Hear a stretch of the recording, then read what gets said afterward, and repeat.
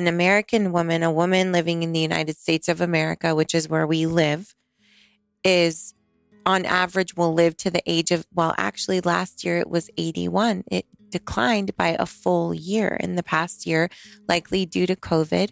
So on average, 80 years old, but is seeing diminished fertility already in 20s, 30s, and in the 40s as well.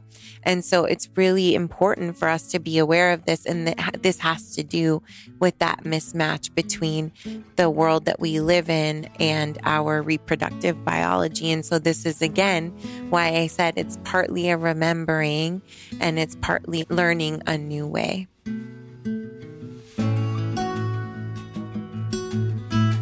Hey, check it out. I want to ask you something. Are you a mom or a mom-to-be or even a couple who's planning on having kids someday? Well, if so, this is going to be a game-changing episode for you. So listen up and make sure to stay through the conclusion because the information presented is incredibly powerful and paradigm-breaking when it comes to all things pregnancy, birth, kids, etc. This is episode 378, The Myths of Infertility, Primemester Power, and Creating Superbabies with Dr. Cleopatra, hosted by yours truly and co-hosted by my partner and someday mother-to-be, Alyson Charles. You can find the show notes for this episode at lukestory.com/Cleopatra. That's lukestory.com/Cleopatra. Our guest, Dr. Cleopatra, is the founder and chief scientific officer at the Fertility and Pregnancy Institute. She's a scientist and tenured University of Southern California professor who pioneered the field of fertility biohacking and creating superbabies. To date, Dr. C has scientifically studied tens of thousands of women and families and has helped women in 23 countries on 6 continents to have their superbabies using the Primemester, the magical and powerful window of opportunity before pregnancy, when we literally have the power to change the quality and expression of the genes that we pass down to our babies and grandbabies. And due to her expertise and massive heart, this was one of my favorite episodes ever. I mean, I say that every time, right? Each one is like, oh man, this was the one. And they kind of all are. But when it comes to this particular topic, I learned so much as a man. I mean, I realized, wow, I'm clueless. So thank God I did this interview. I've done a few about birth and birth trauma and things like that, natural childbirth, and I continue to explore this topic more as it's obviously an interest of mine at this time in my life. But this one was really special, of course, because Alyson was there, and it's in the works, right? There's things happening here, and I really wanted to learn about it. So very excited to have this opportunity. And I want to say, if by the end of this episode you want to explore her work, Dr. Cleopatra has kindly offered a $300 discount for Lifestylist listeners. If you go to fertilitypregnancy.org, that's fertilitypregnancy.org, use the code Luke300, and you'll get a $300 credit toward the Primemester protocol, a program she has going now. And I'm going to be doing this program myself, actually, with Alyson. I think we just got our login and we're about to kick it off here soon. So can't wait to join you guys there.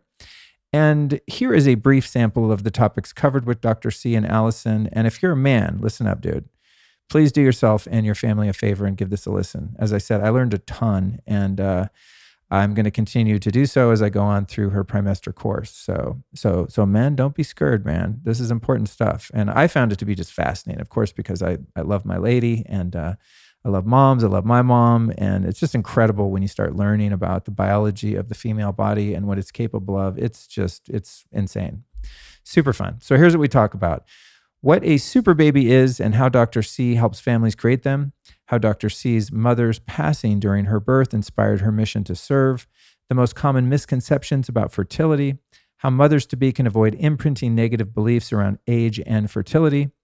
Then Dr. C breaks down the fertility pyramid, the surprising root causes of not getting pregnant, genetics versus epigenetics, Dr. C's thoughts on conscious conception, the importance of regulating hormones before getting pregnant, how to fix estrogen dominance, the importance of pre-pregnancy lab work for metals, parasites, and glyphosate, etc., the influence of a mother's gut biome health and mitochondrial function, what to eat and not eat during the Primemester and while breastfeeding, how men can best prepare for conception and sperm health, the best nutrients or supplements for mothers while pregnant, hospital versus home birthing and the role of a midwife or doula, the little-known dangers of the non-ionizing radiation of ultrasounds, infant EMF exposure in hospitals, heart monitors, how to balance the stress of your masculine energy and career while pregnant, and finally, tips for postpartum, aka the fourth trimester, and so much more.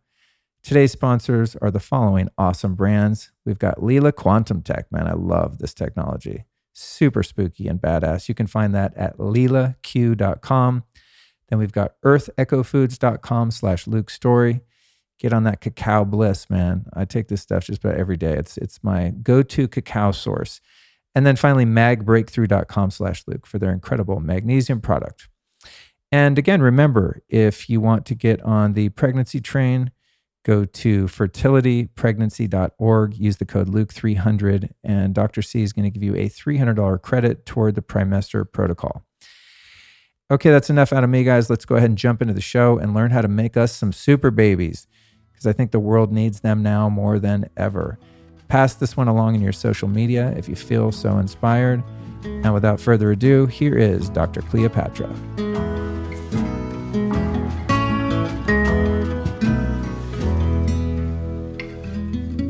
Dr. Cleopatra, Here we are. You made it to Austin to hang out with me and Alyson. Yay. I'm so excited to be here. I haven't been to Austin in over a decade, so it feels good to be here. Cool. Yeah, I'm so excited to have this conversation. It's been a long time in the works since you don't live here and you're passing through on your way to somewhere. So thank you so much for making this stop. I find that the conversations are always so much more meaningful when we can sit down and share the air of the room. So thank you for making the time. It's my pleasure. Thanks for having me. Yeah. And thank you, Alyson, for being my co-host today. Yeah. I don't know if co-host will end up being the right term, but I'm here and I'm here to learn.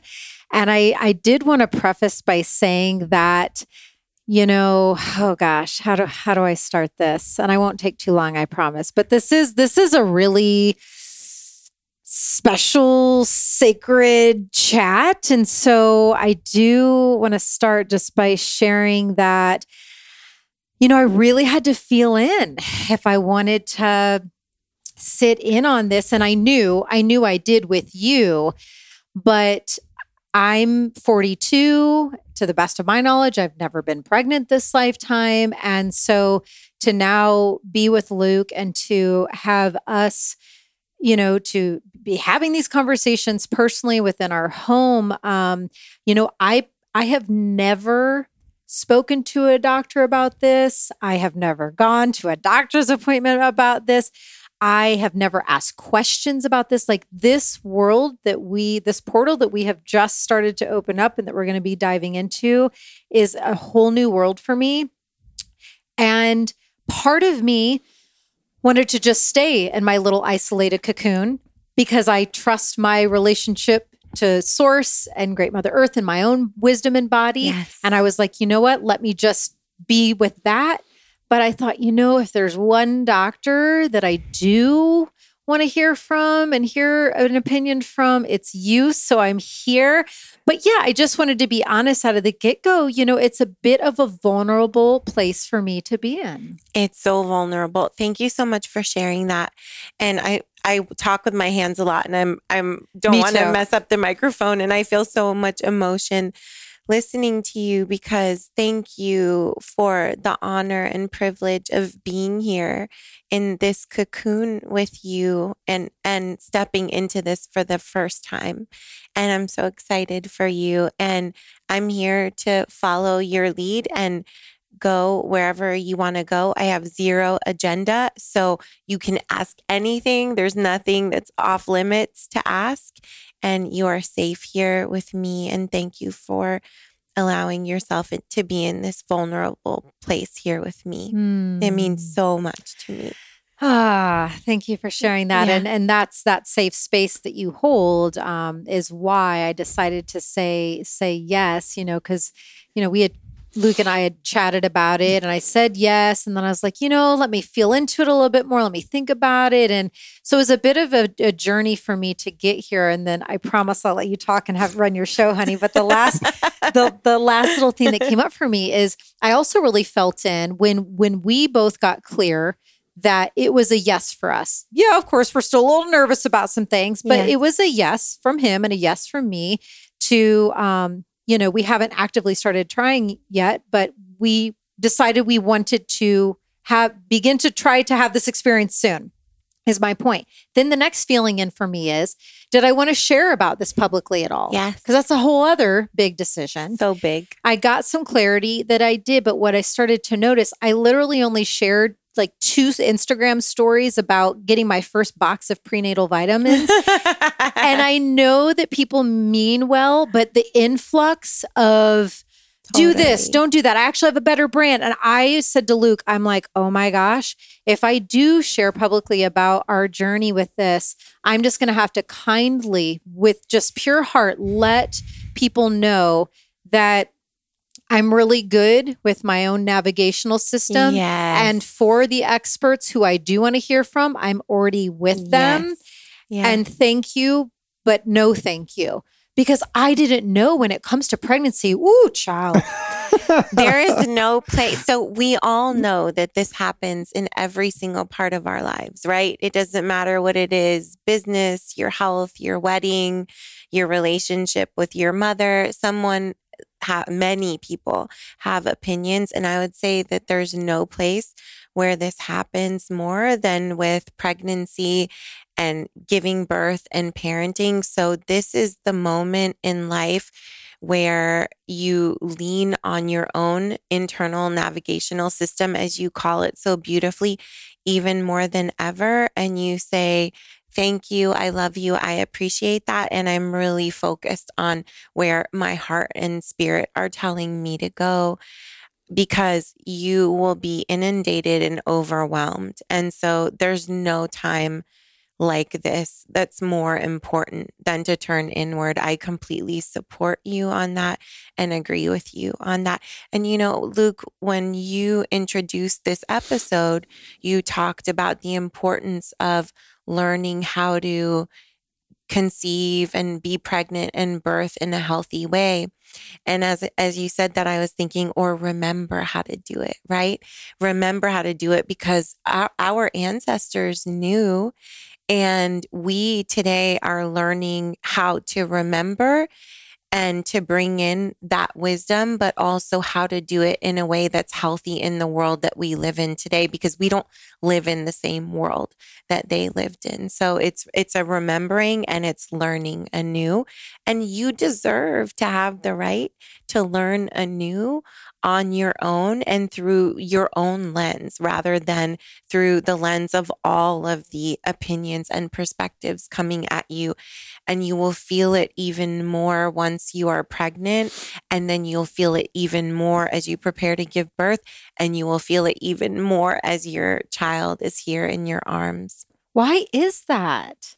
Why is it when it comes to pregnancy specifically, there are more opinions than ever?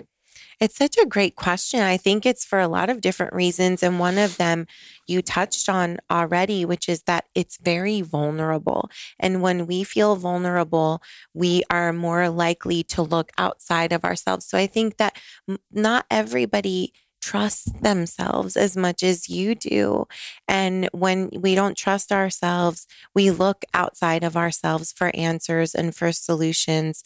And it's also for many people the first time they're doing it. We all have a first time for doing it. Many of us don't do it very many times in our lives. We don't get pregnant many times. We don't give birth many times. And so it just feels so vulnerable, and it feels so critically important to get right, because we're laying this incredible foundation that doesn't just impact us. It doesn't just impact the children we're having right now. It impacts generations of our lineage. It impacts generations of this planet. Everything that we do as we're primestering, as we're preparing to conceive, is going to be impacting the state and the soul of our planet well beyond our time here. And even if people don't know that to that extent, or don't have the words for that, we understand the gravity and importance of it. And I think that that's why we feel so open to people's opinions. We feel so open to looking outside of ourselves, and we feel so sensitive and rattled by the opinions. It's hard to trust ourselves in a world where we're not taught to do that. I think you touched on something with the piece about remembering. Yeah. And I think this is the conflict might be a strong word because, we're in such an early stage of starting to move in this direction in our life. But at the same time, I mean, it's going to happen soon. Yes. But looking at things from a Paleolithic perspective and how all human beings got here, I lean more into the free birth, home birth, F the medical system. Totally, we've been doing it this way forever. We don't need all the things that are going to traumatize the mother and maybe the father and most likely the baby in the process. I'm just being dramatic about it. Of course, obviously, I might not even be here if I wasn't born in a hospital. For all we know, we don't know that, right? Yes. But I think you said something that's really key in that sort of division of thought, because a lot of people that follow my podcast, and I've interviewed a couple of people that are avid proponents of doing everything as natural as possible. But we do live in a different time. Mm-hmm. That's the thing. We've got, genetics are different, epigenetics are different because of the way we've been living for the past few hundred, if not few thousands of years, so divorced from nature and in a world now where there's so many things that dysregulate our hormones and neurotransmitters, and our entire biology is being affected sometimes quite negatively by the environment, EMFs, toxins, whatever.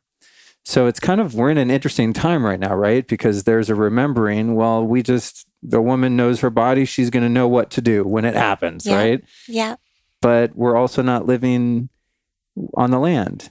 We're also disconnected, and there's been a lot of interference with our biology going back a few generations. So I think that's what's intriguing about it for me, but also pretty complex because I see both sides of it, and I want to do the right thing for us and, a kid, if we have a kid, if that all works out, if it's in the stars, but also for the people listening. Because there's very polarizing ideas about the right way to do this. And it's such an individual thing, and we're in an unprecedented time. Mm-hmm. There just isn't one way to do this thing called having kids. So that's my 2 cents on it to set us up for the I love it. The conversation. Can I just go with that? Yeah. So the first thing I want to say is that if someone can be objective, I'm objective.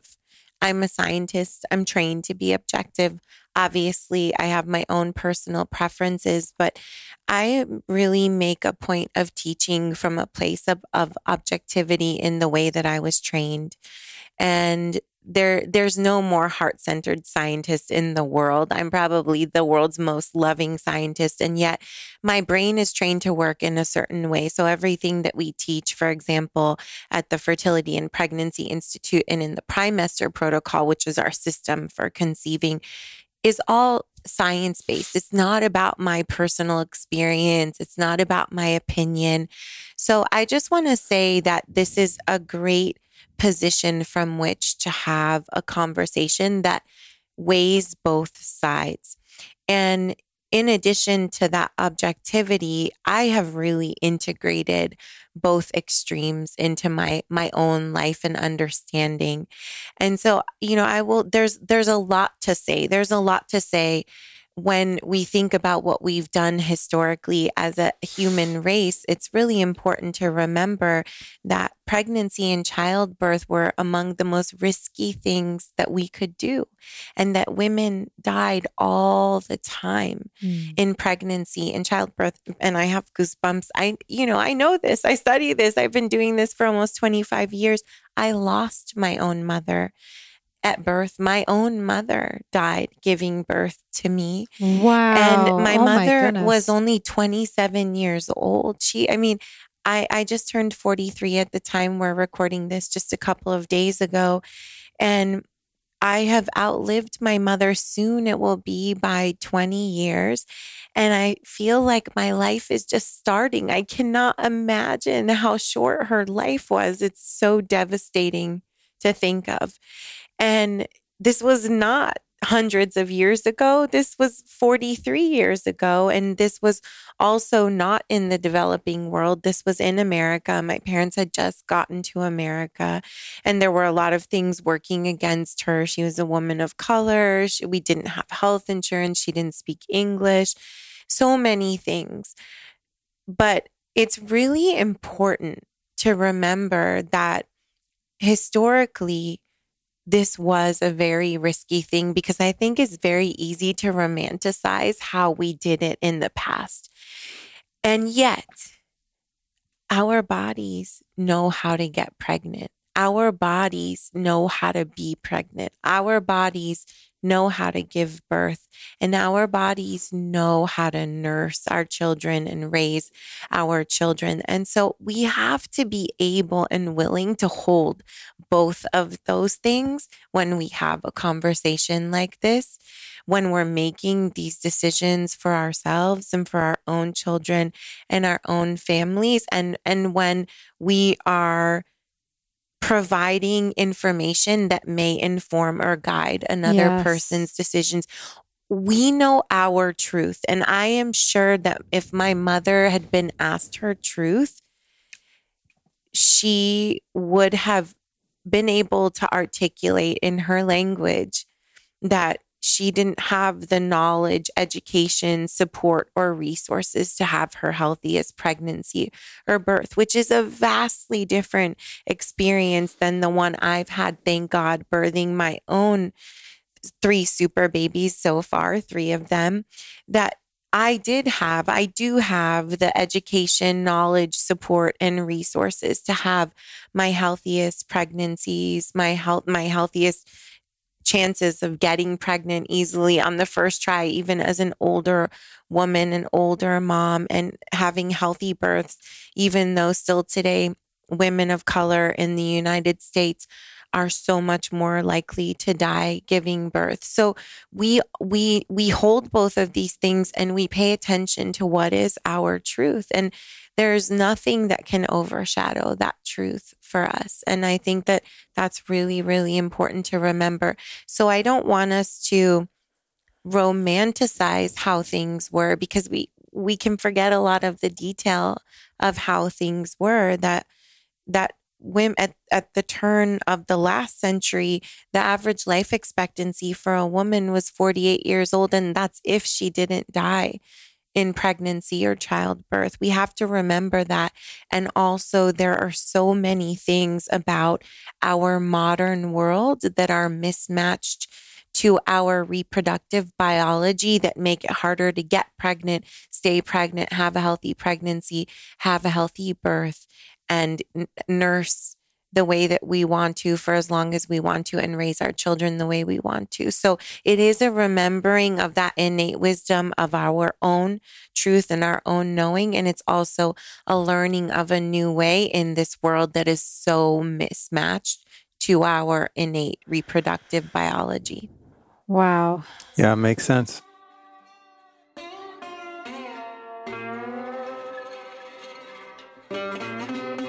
I've been into energetic healing technologies for many years, especially those that are supportive for EMF exposure. And there are a lot of so-called quantum products on the market, and I've tried just about any one I've ever heard of, but few of them have had any noticeable effect. However, there is one product line that's passed my test and become part of my arsenal, and it's called Leela Quantum Tech. Leela Quantum has developed a groundbreaking technology to increase your energy level, become more stress resistant, and also helps to support your whole family, pets, and garden with pure quantum energy. The Leela Quantum products have been certified and studied by various third-party institutes and doctors. And these studies have found significant improvements in people's blood, cellular voltage, allergy reduction, and heart rate variability. But my favorite benefit of all is that the Leela Quantum products help neutralize harmful frequencies, including any EMF like 4G, 5G, microwaves, and Wi-Fi. In fact, I have the Leela Quantum block in my kitchen where I charge my food, drinks, and supplements, as well as the Infinity block in my living room and here in the studio for a huge energetic upgrade. Leela Quantum Tech is a truly conscious business that wants to do good in the world and even plants a tree for every order. So if you want to hook up your energetic environment and have a tree planted on your behalf, you can go to leelaq.com and use the code Luke10 to save 10% off your first order. That's leelaq.com, and the discount code is Luke10 for new customers.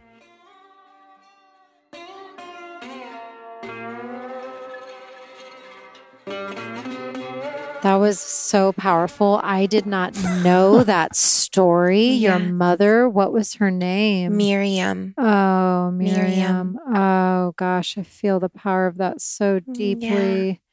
Oh, my goodness. Do you think that that happening in your life? I mean, I can't imagine many more profound or powerful experiences Oh. to have your mother transcend into the other realm as you are incarnating into this earthly realm. That's beyond words powerful. Do you think that that experience played a role in shaping your calling and doing what you do? It's so intriguing. It was like God saying, like, here you are. This is what you are meant to do. Don't get distracted. Keep going. We need you to be willing to be that insanely dedicated and devoted that only you could be, coming from the beginnings of that experience, to invest 80,000 plus hours of your young life in your fly 20s and 30s, not dating, not doing anything, being, very just right there, focused and so committed 100%. And it's really interesting. I was at the dentist recently and she came and she's telling me about the story she's reading, and she was like, can you imagine if you were the reason your mother died? In the story, the mother died giving birth to the child. And then she stopped and she looked at me and she's like, oh my God, you do know. She knows my story. She had forgotten in that moment. And she said, I'm so sorry. I'm so sorry. And we laughed about it. And yeah, there's something that words can't describe about knowing that you getting to have your life took your mother's life. And people ask me, is your birthday happy or is your birthday sad? And I would say my birthday is mostly happy, but for sure there's that recognition and awareness, and that you are born with a deep sense of responsibility when you come into the world in that way.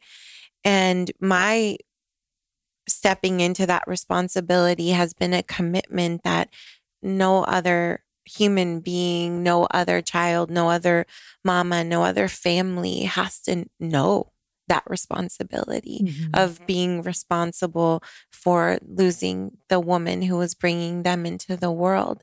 And that's how my work started. And when my work started, I didn't immediately know. It was by focusing on the Primemester, the time before we conceived, that we can be more likely to intercept any of these other negative things that could happen. I was just looking for the answers, and soon came to understand that before is when we have much more power, because we have so much more plasticity during that critical developmental window before we conceive, which we call the Primemester.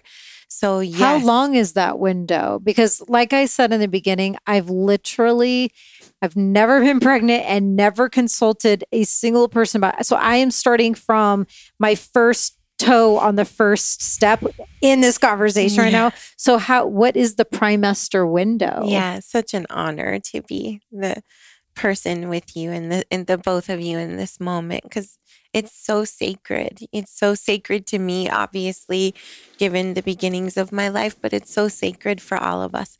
So the Primemester, we want to be 120 days. There are a lot of different scientific reasons for that specific number, including the process of egg maturation and how our eggs complete their maturation in the 120 days prior to being released in ovulation, or if we're going to be doing IVF or freezing our eggs, then in the egg retrieval process. So we want it to be 120 days minimum. We have lots of people who come to us very anxious, who don't want to wait 120 days. We do an accelerated Primemester for them. But for most people, we want it to be 120 days. We see a dose response relationship of primestering to fertility and pregnancy and birth outcomes. So if you want to primester for longer because you know you won't be ready to conceive for a year, 2 years, 5 years, then you can primester for longer, and that's wonderful. And I basically have been primestering my entire adult life, and I'm always primestering. I step it way up when we're actually primestering for our super baby. We don't primester because we expect to have fertility challenges. We've never had fertility challenges.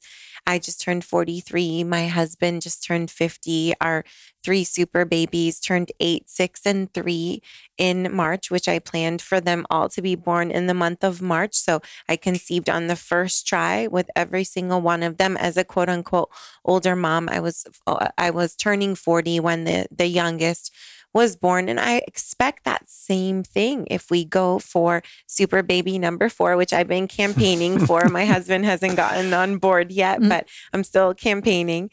And so it doesn't have to be that just because we're farther along in our reproductive span, we're what the world considers to be older for parents, both female and male parents. It doesn't have to be that it's going to be hard.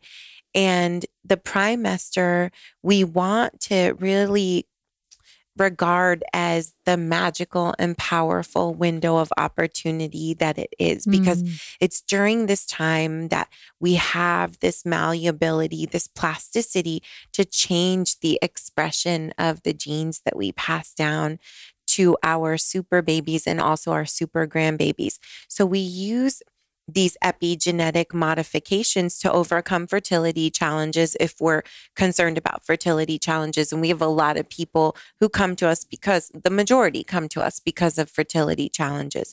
So these same epigenetic modifications allow us to overcome fertility challenges or simply reproductive aging, to slow and reverse our reproductive aging, which is possible.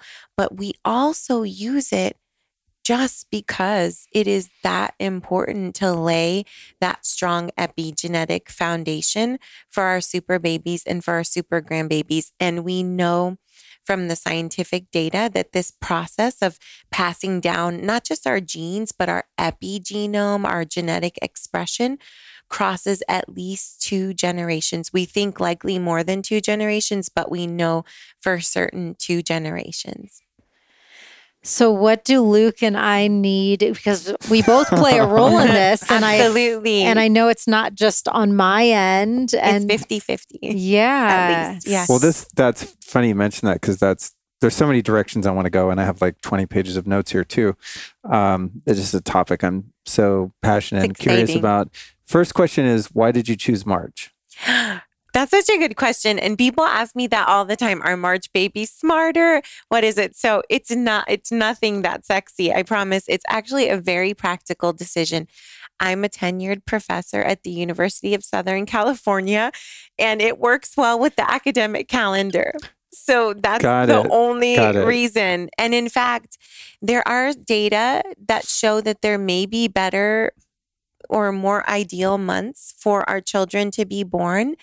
Malcolm Gladwell talks about this in his incredible book, Outliers, and how when we have our children such that they will be among the oldest in their age group, it gives them all of these developmental advantages so that they look like they're smarter, stronger, taller, better at everything that they try. And with being reinforced as being better, stronger, faster, you actually start to get better because you become more confident. So if you want to give your children those advantages, then you may want your children to be born around September 1st. They've just missed the cutoff for school and sports and other activities for the younger age group, which means they are the oldest in the next age group. And so for that age group, then they're the oldest for the next age group, which means that they're going to be the tallest, smartest, strongest, fastest, most coordinated. And that will be reinforced for them because that 1 year difference or even 6-month difference is huge when it comes to the development of children from 1 month to the next, 1 year to the next. So if you want to give your children advantages by choosing when they're born, you may choose September. But then if you have super babies, even when they're the youngest, they still are among the tallest, smartest, strongest, fastest, most coordinated, as is the case with mine. Not then I don't say that in a bragging way at all, but just it is. You see it. It's incredible. So that would make them Virgos or Scorpios too, right? So they're born in March. So they're no, not yours. It's the September the time. September. Yeah. Sorry. So I believe it's Virgo. I get along with Virgos and Scorpios really well. I was thinking about that the other day when I was listening to some of your interviews, and you had them all in March. I don't know what sign March is. So the first two are Aries. The third was supposed to be Aries, but he arrived a couple days early, so he's actually on the cusp. But he's got so much Aries in his sign, and they're super athletic, which is very much an Aries thing. I've been into cacao for a couple decades. Now, that's cacao, not chocolate. Been into that since I was born, probably. But most chocolate is a pretty sketchy origin and full of sugar and sometimes even mycotoxins. I'm talking about the superfood cacao, the ceremonial grade stuff. The brand I use is from Danette May of Mindful Health and her company Earth Echo. It's called Cacao Bliss, and it is insanely good. Cacao Bliss is made with 100% organic cacao beans that are naturally kissed by the sun, maintaining their miraculous health benefits. Then they blend the cacao with turmeric, MCT oil, coconut, Himalayan sea salt, cinnamon, and black pepper for the perfect mix to add to hot water or any other hot or cold drink. My go-to is usually pouring a scoop or packet of this stuff into my morning coffee. I actually made one this morning and chugged it on the road while running errands. Cacao Bliss does the cacao right. It checks all the boxes. It's paleo, gluten-free, keto, and even vegan. Well, mine's never vegan because I usually add grass-fed butter and colostrum to my hot drinks. But anyway, if you're ready to get down with some Cacao Bliss, it doesn't matter how you make it. It's always delicious and really good for you. It's your lucky day today right now because they are offering up to 15% off when you use the code Luke15 at earthechofoods.com/LukeStory. That's earthechofoods.com/LukeStory. Or you can just click on the link in your podcast app show notes. You'll see the code Luke15 there too. Well, it's funny you mentioned September because I was thinking about that after hearing you did it in March. And I was like, okay, so what sign would be cool if you could pick? And I thought, yes. Not to be narcissistic, but I really get along with other Scorpios very well. Yes. And Virgo. So I'm like, oh, cool. That actually is a good window there astrologically for whatever that's worth. But back to where Alyson was kind of leading us there. For me, it's a little bit, I don't know if it's a conundrum, but definitely something I have a lot of curiosity around. When you have a partnership and there's a male and a female, mm-hmm. I know where he's going with this. Yeah. Well, that's why you two are such an awesome pair because he doesn't even have to finish his sentence. Well, let me finish for the audience that's not clairaudient or whatever you're using on me. It's the woman's body, right? She's going through all the things. Like, I don't want to have a goddamn baby, like physically. Like, I mean, I have so much respect for females. I can only guess that I've been female in a few lifetimes. You know, maybe I remember that and it was rough, but I'm just like, whew, thank God I only have to make the donation. Yeah. Really, I mean, you know, physiologically speaking. But being so into health and biohacking, I mean, I've been into this as long as you've been doing what you're doing. I've been doing what I'm doing in a different way, but as devoted to all things alternative health and healing and detoxing and biohacking and all the things. 25 years. Yeah. And I've fixed so many things in myself, and I'm so vital and feeling awesome in all the ways as a result of all the things that I've done. But in thinking about a man who's really into health, knows a lot of stuff, but yet he's not the one having the baby. It's like the boundaries there are a little ambiguous to me because it's not like the male, you know, in my case, can have no say or no rights. Like, oh yeah, just eat McDonald's and smoke cigarettes every day. And like, it's your body, your choice, right? That's how I live my life. No, I'm just saying, I'm using an extreme example of like what my worst nightmare would be, like aspartame, GMOs, Go out and get me a new carton of Marlboros. Sleeping with your cell phone on your belly while you're pregnant. I mean, I can think of all the nightmarish things that would freak me out. But it's like I find personally, because I'm super controlling, you know, it's something that I work on. It's also like a superpower. It makes me control things that matter, and the outcomes are often as neurotic as getting there might be, the outcomes are pretty awesome most of the time. So, how does a couple find balance when they both deeply care about the outcome, yet one of them kind of is more entitled to certain decisions, right? Like if I had it my way, I just say, if Alyson said, whatever you want, honey, we'll do anything you want, I would likely have a totally different plan than she would if I gave her that same opportunity. Yes. So it's kind of a totally meandering question / statement, but it's something I'm just like, how does this work? I love it. So first thing I want to say is, I don't know many people who are super effective in themselves and in their lives who aren't very controlling.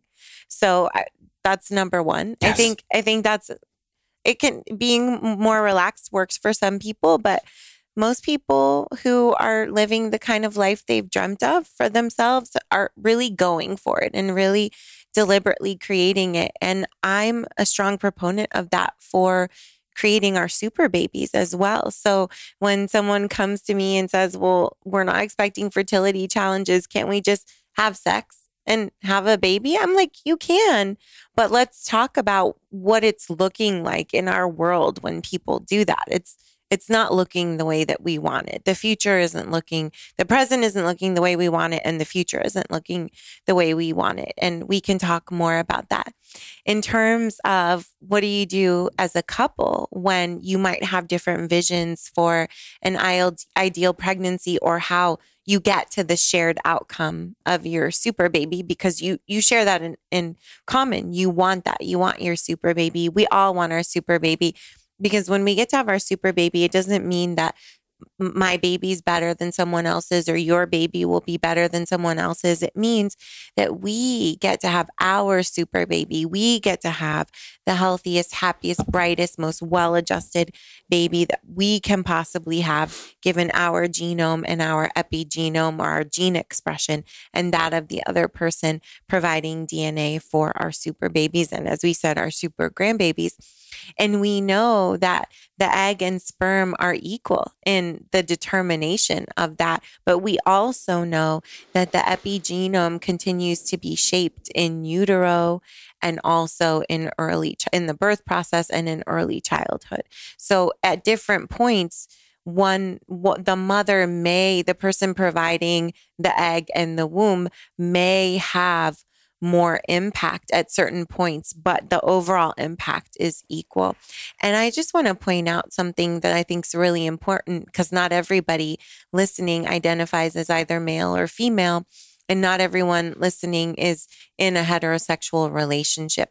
And so it's really important for me to say that at the Fertility and Pregnancy Institute, we love and honor and celebrate all gender identifications, all faces of love and family. And when we talk about egg and sperm, or male and female, it's because we're talking about the biological process of conception, which requires egg and sperm, regardless of whom we love and how we identify. So I just want to be really clear about that. When it comes to the union of egg and sperm through a loving relationship. So if you're in a relationship where you can come together with the other person to create a baby, if you're in a same-sex couple or you're single, then you might be using an egg donor or a sperm donor. That's a different kind of situation, right? But when it comes to the union of egg and sperm in the context of a loving relationship, number one, the good news is that we often choose a partner who has similar values, especially when it comes to the most important things in life. So it's not likely that you, Luke, would be falling in love with and having a child with someone who smokes cigarettes and eats McDonald's. I mean, that's just the bottom line. Not that we're knocking on anyone's choices, but it's not likely there wouldn't be compatibility. Exactly. Yeah. And even if you have, the details are different. I used to smoke cigarettes, by the way, for the record, for like 15 years. Absolutely. So, absolutely. Love me some cigarettes. Exactly. And so we evolve, right? And you are partnered with the person who fits you today. And it's probably a good thing that you're not partnered with the person who fit you 15 years ago, because they may not fit you today, especially if they didn't evolve with you, right? So we start out, more than likely, we've chosen someone who is compatible, whose values are compatible with ours. And if the process to getting to that same value of our super baby, for example, would look different, it's just like anything else in life. It's a process of compromise and really trusting each other, trusting yourselves. So you trust this beautiful mama, Alyson, to make great choices for herself and for your super babies. That's one of the reasons why you fell in love with her and decided that you actually want to have a super baby, or you want to have a baby. Whereas in the past, you may not have felt very inclined to have children at all. Part of it is your love and trust for her that makes you want to have a baby, so that you can trust in her, you can trust in yourself and the choice that you made in her. And you can also trust in your own instincts to know what is yours and what is not yours. So you will know, and you will be right the majority of the time. Maybe not 100% of the time, but it's debatable. A majority of the time you will know when it's your domain that you want to speak up about, and when it's not really your domain, and you need to just trust in this beautiful human you've chosen, and trust in the instincts and choices that she has and makes. Yeah. And I think most of the time you will trust yourself, and you will know. There might be a couple times you don't get it right, and you overstep, and she says to you, I got this, baby, just trust me, you know? Mm-hmm. Yeah. And I mean, I think part of his hesitation, which, I know we don't have time and space to get into my whole backstory, but part of him wondering about this is because I come from a childhood where, and again, let me preface, wouldn't change a thing. All is divinely perfect. But my childhood, my dad was my distance running coach. It was really extreme. I was national champion, athlete. And so I was told what to do with my body, how to, what to put in my body, how to train my body. And so after my body started to break down after being a college athlete, and I didn't want anyone to tell me what to do with my body. It took me the pendulum swing from extreme athletics, then went to the other extreme side of I need to let my body totally rest. And I did that for a very long time. I'm just now starting to exercise again.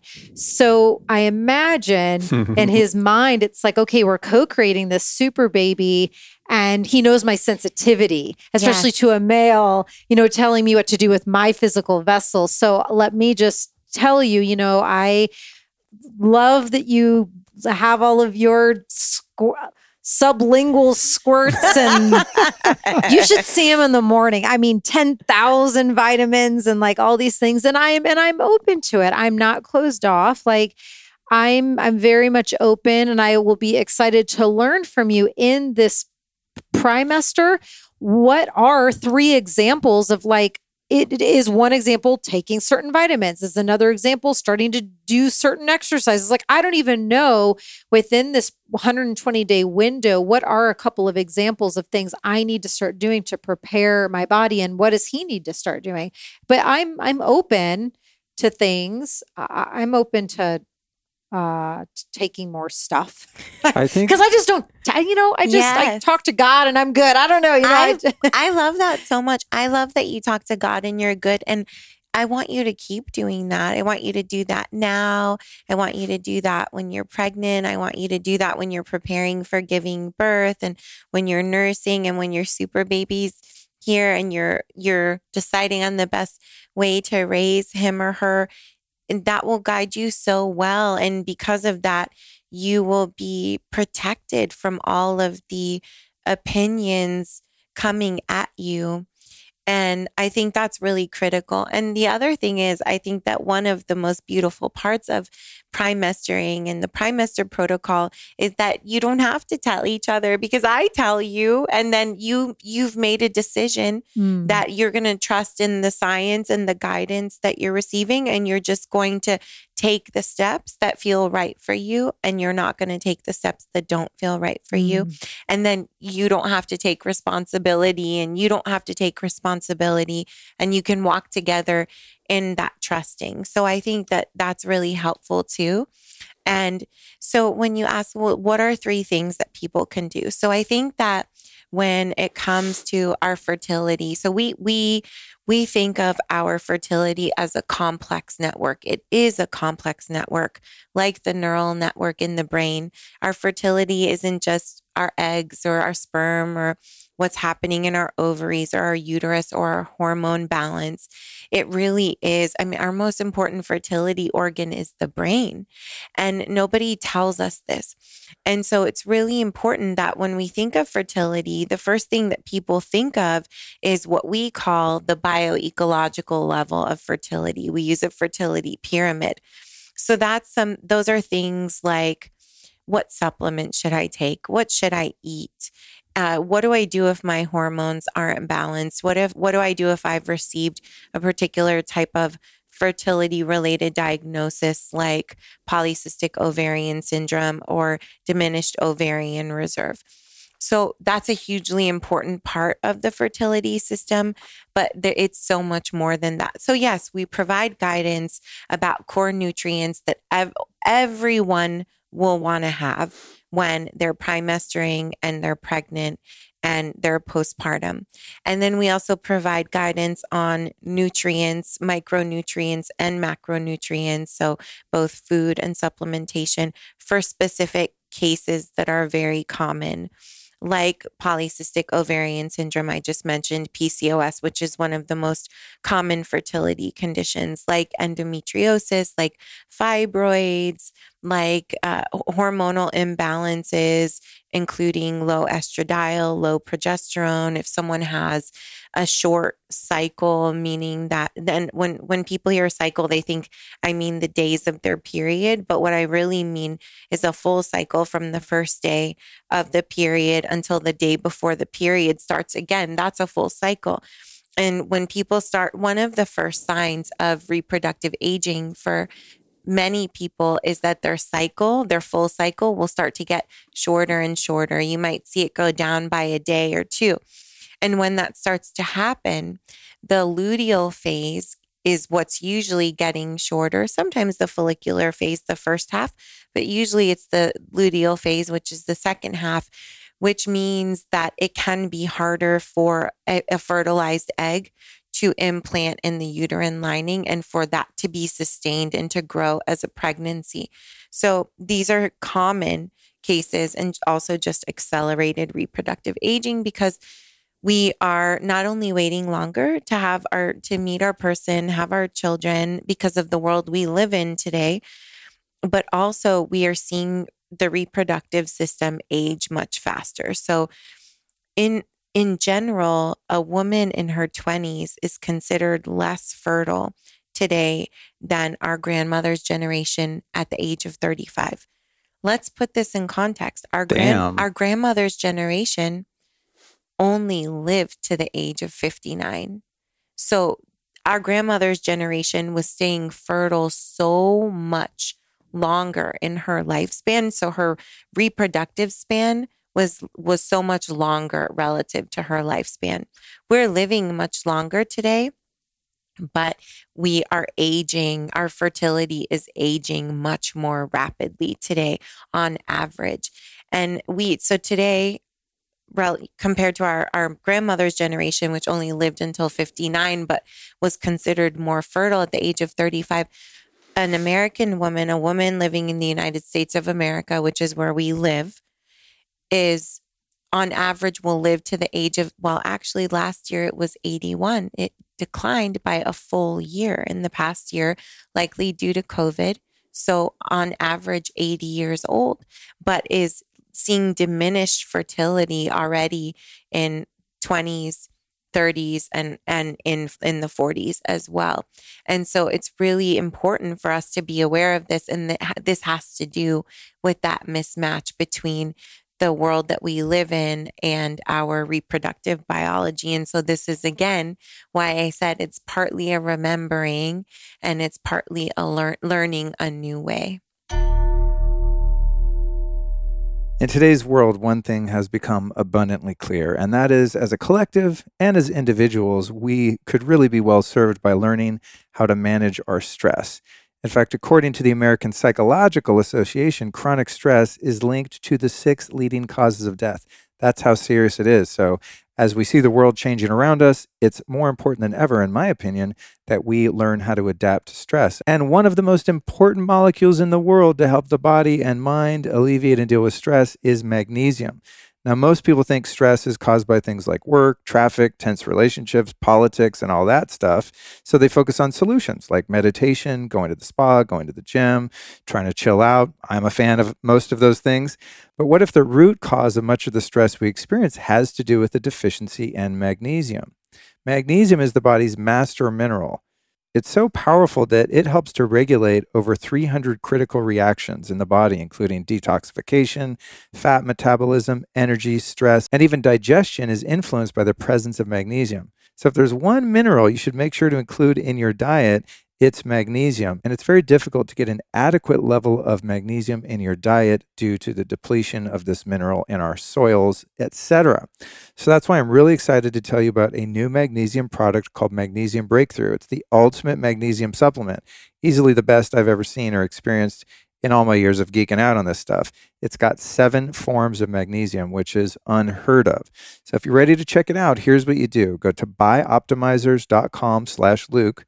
And once you get there, the product you're looking for is Magnesium Breakthrough.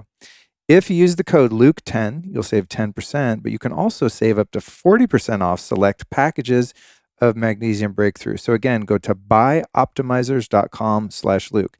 That's BIOPTIMIZERS, buyoptimizers.com/Luke.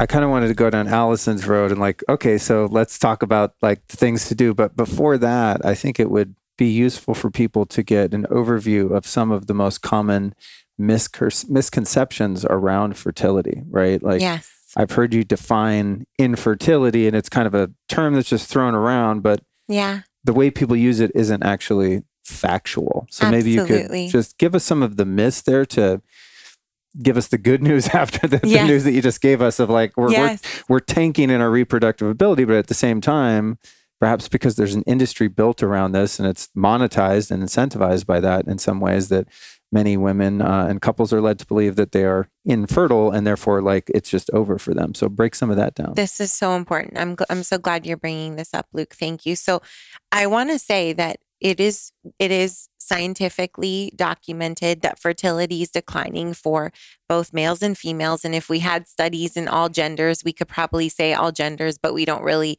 have those data. So in the last 40 to 60 years, we've seen significant declines. I could spell that out more, but then that is the bad news. So fertility challenges are number 1, real, and number 2, very common.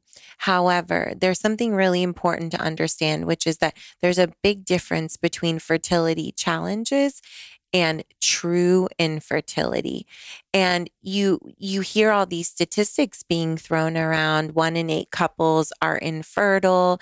And if you actually look at the scientific data, which is what I'm trained to do, then you know that up to 16% of couples are experiencing fertility challenges, and they're seeking fertility help. So it's even more than that 1 in 8. However, what's really important to understand is that from the perspective of human biological fact, only approximately 2% of the human population, plus or minus 1%, so 3% on the high end, are truly infertile or truly sterile.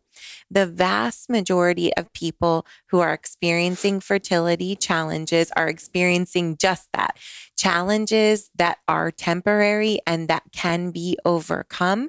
They are not truly infertile. There's a statistic in science that we use, which is called involuntary childlessness.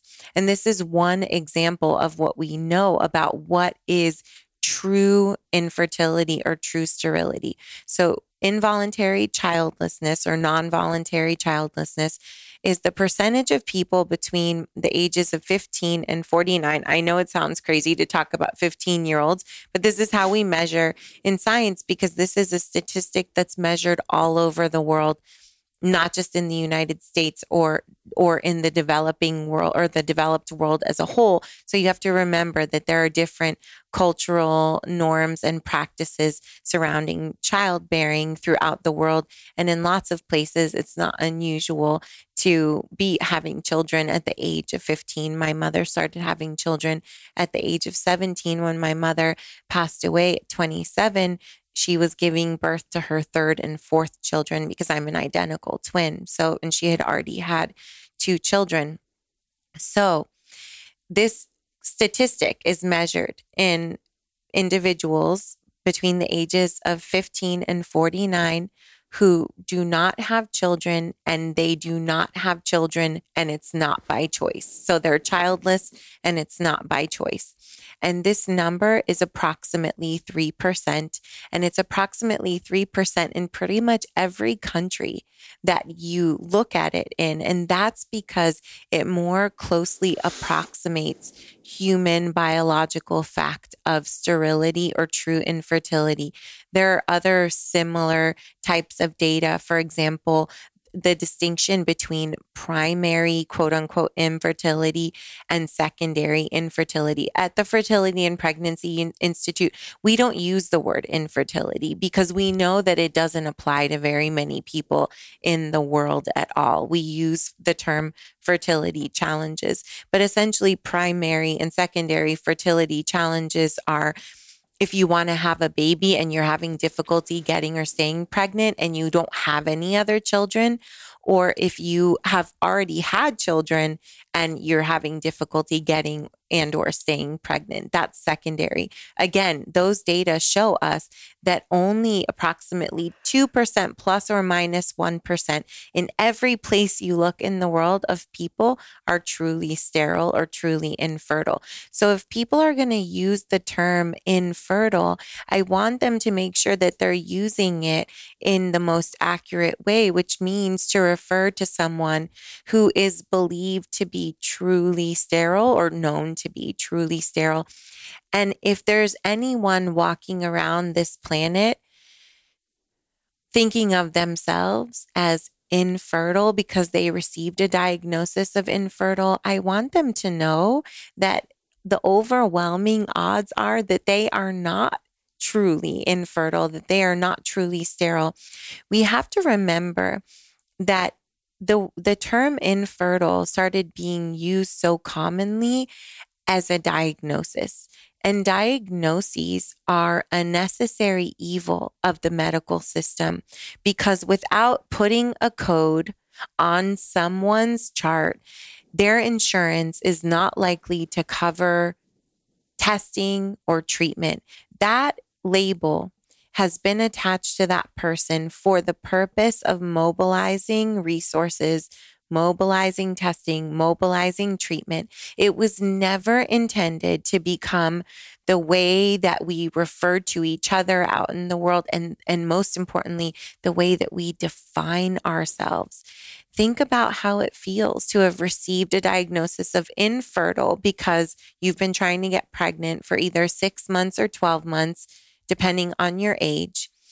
And now you are walking around this earth thinking of yourself as infertile, as broken, as your body isn't working the way that it's supposed to. Your body has failed you in some way.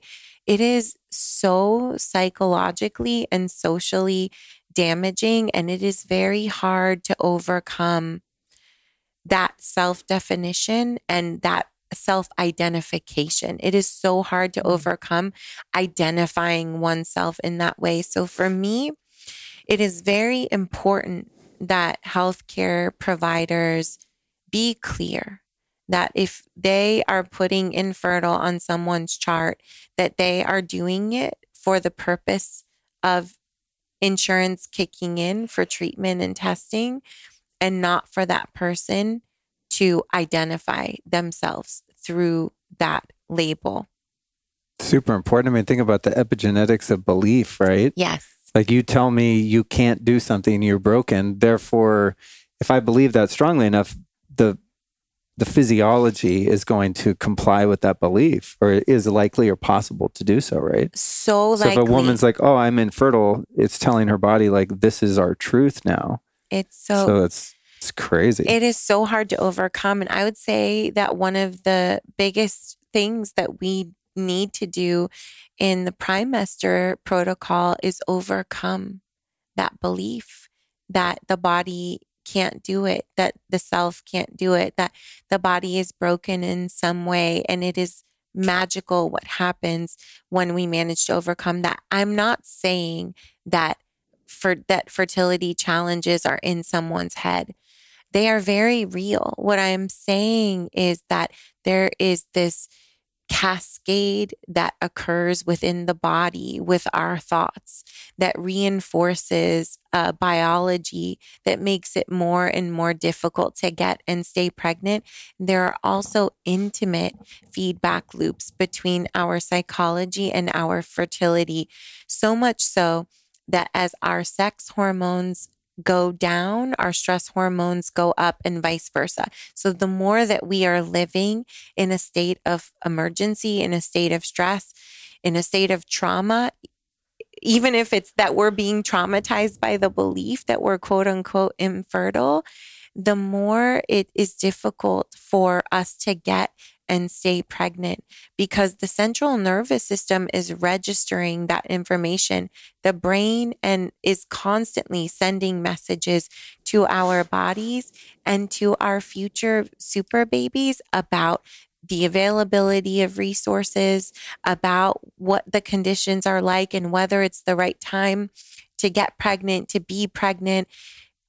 Reproduction is hugely costly for human beings, and especially for female human beings, because as you said not long ago, men in a way get to just be the donor. The rest of the work happens within the female body.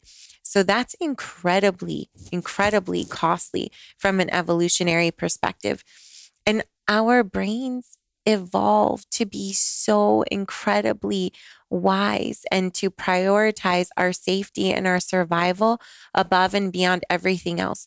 So if our brains are registering the message that it's not safe, that we're under threat, that there are not enough resources, our brain is going to send that signal to the body and to our future super babies. And I like to refer to our super babies as our seventh sense. And the reason why I refer to them as our seventh sense is because they've been with us our entire lives. They have been with us since we were a 20-week-old fetus in our mother's womb. That means, sadly, in a way, that my super babies were in my mother's womb with me and experienced all of her distress with me.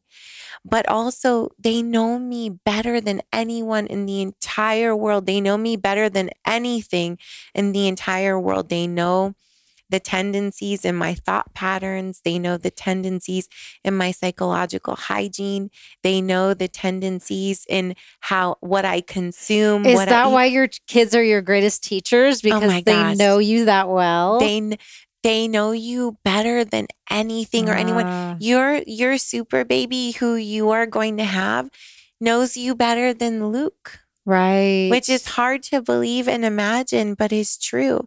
And so we want to remember that they're there like eavesdropping. They're there watching. They're there taking all the messages and signals. It doesn't mean that we have to be perfect.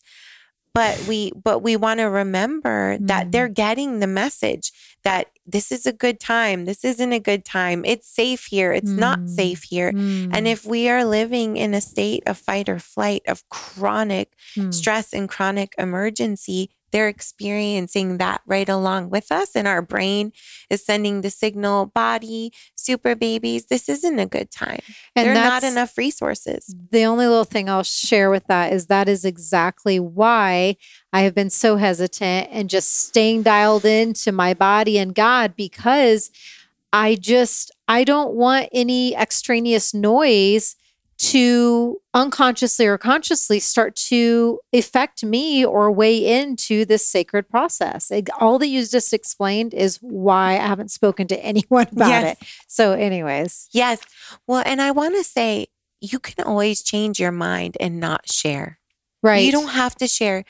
In fact, I have shared when I've been going all in on my Primemester. I always live Primemester life. I would say 95%. We just spent a month in Mexico where we swam in chlorine every day. I drank water that wasn't nearly the quality I prefer, I'm used to. We ate food that wasn't organic, even though they tried to accommodate us.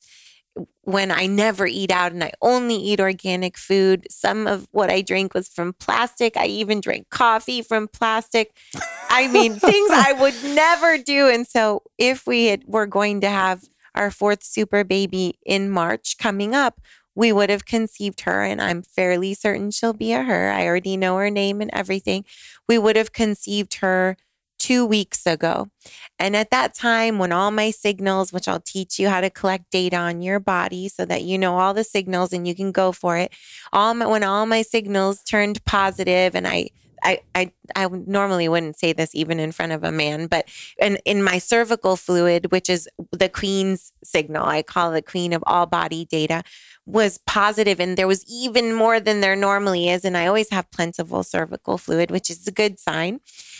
And I thought, oh my gosh, maybe I should just convince my hubby. Like, let's just do it. I can convince him in this moment. I'm sure he'll want to do it, But then I thought to myself, but I'm so out of my Primemester life. And those are kind of the more superficial aspects of Primemester life. But I felt I was so out of my Primemester life in a way that I never am, that in good conscience, I didn't want to do that to her or for her.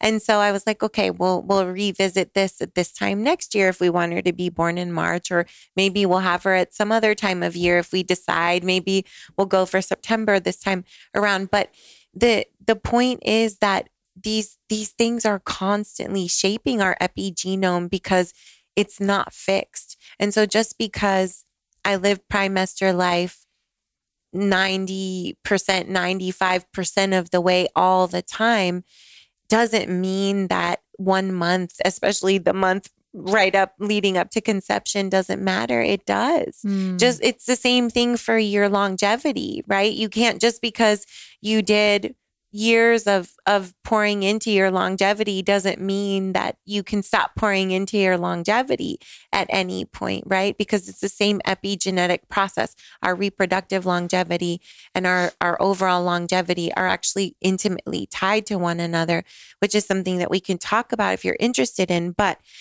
so I have shared my Primemester when I'm going to go all in case I convince my hubby that we should have another super baby. But when I'm Primemestering and I'm in my early pregnancy, I don't share. That is a sacred time. It's mine. It's mine to experience how I wish and in the emotional state that I want to be.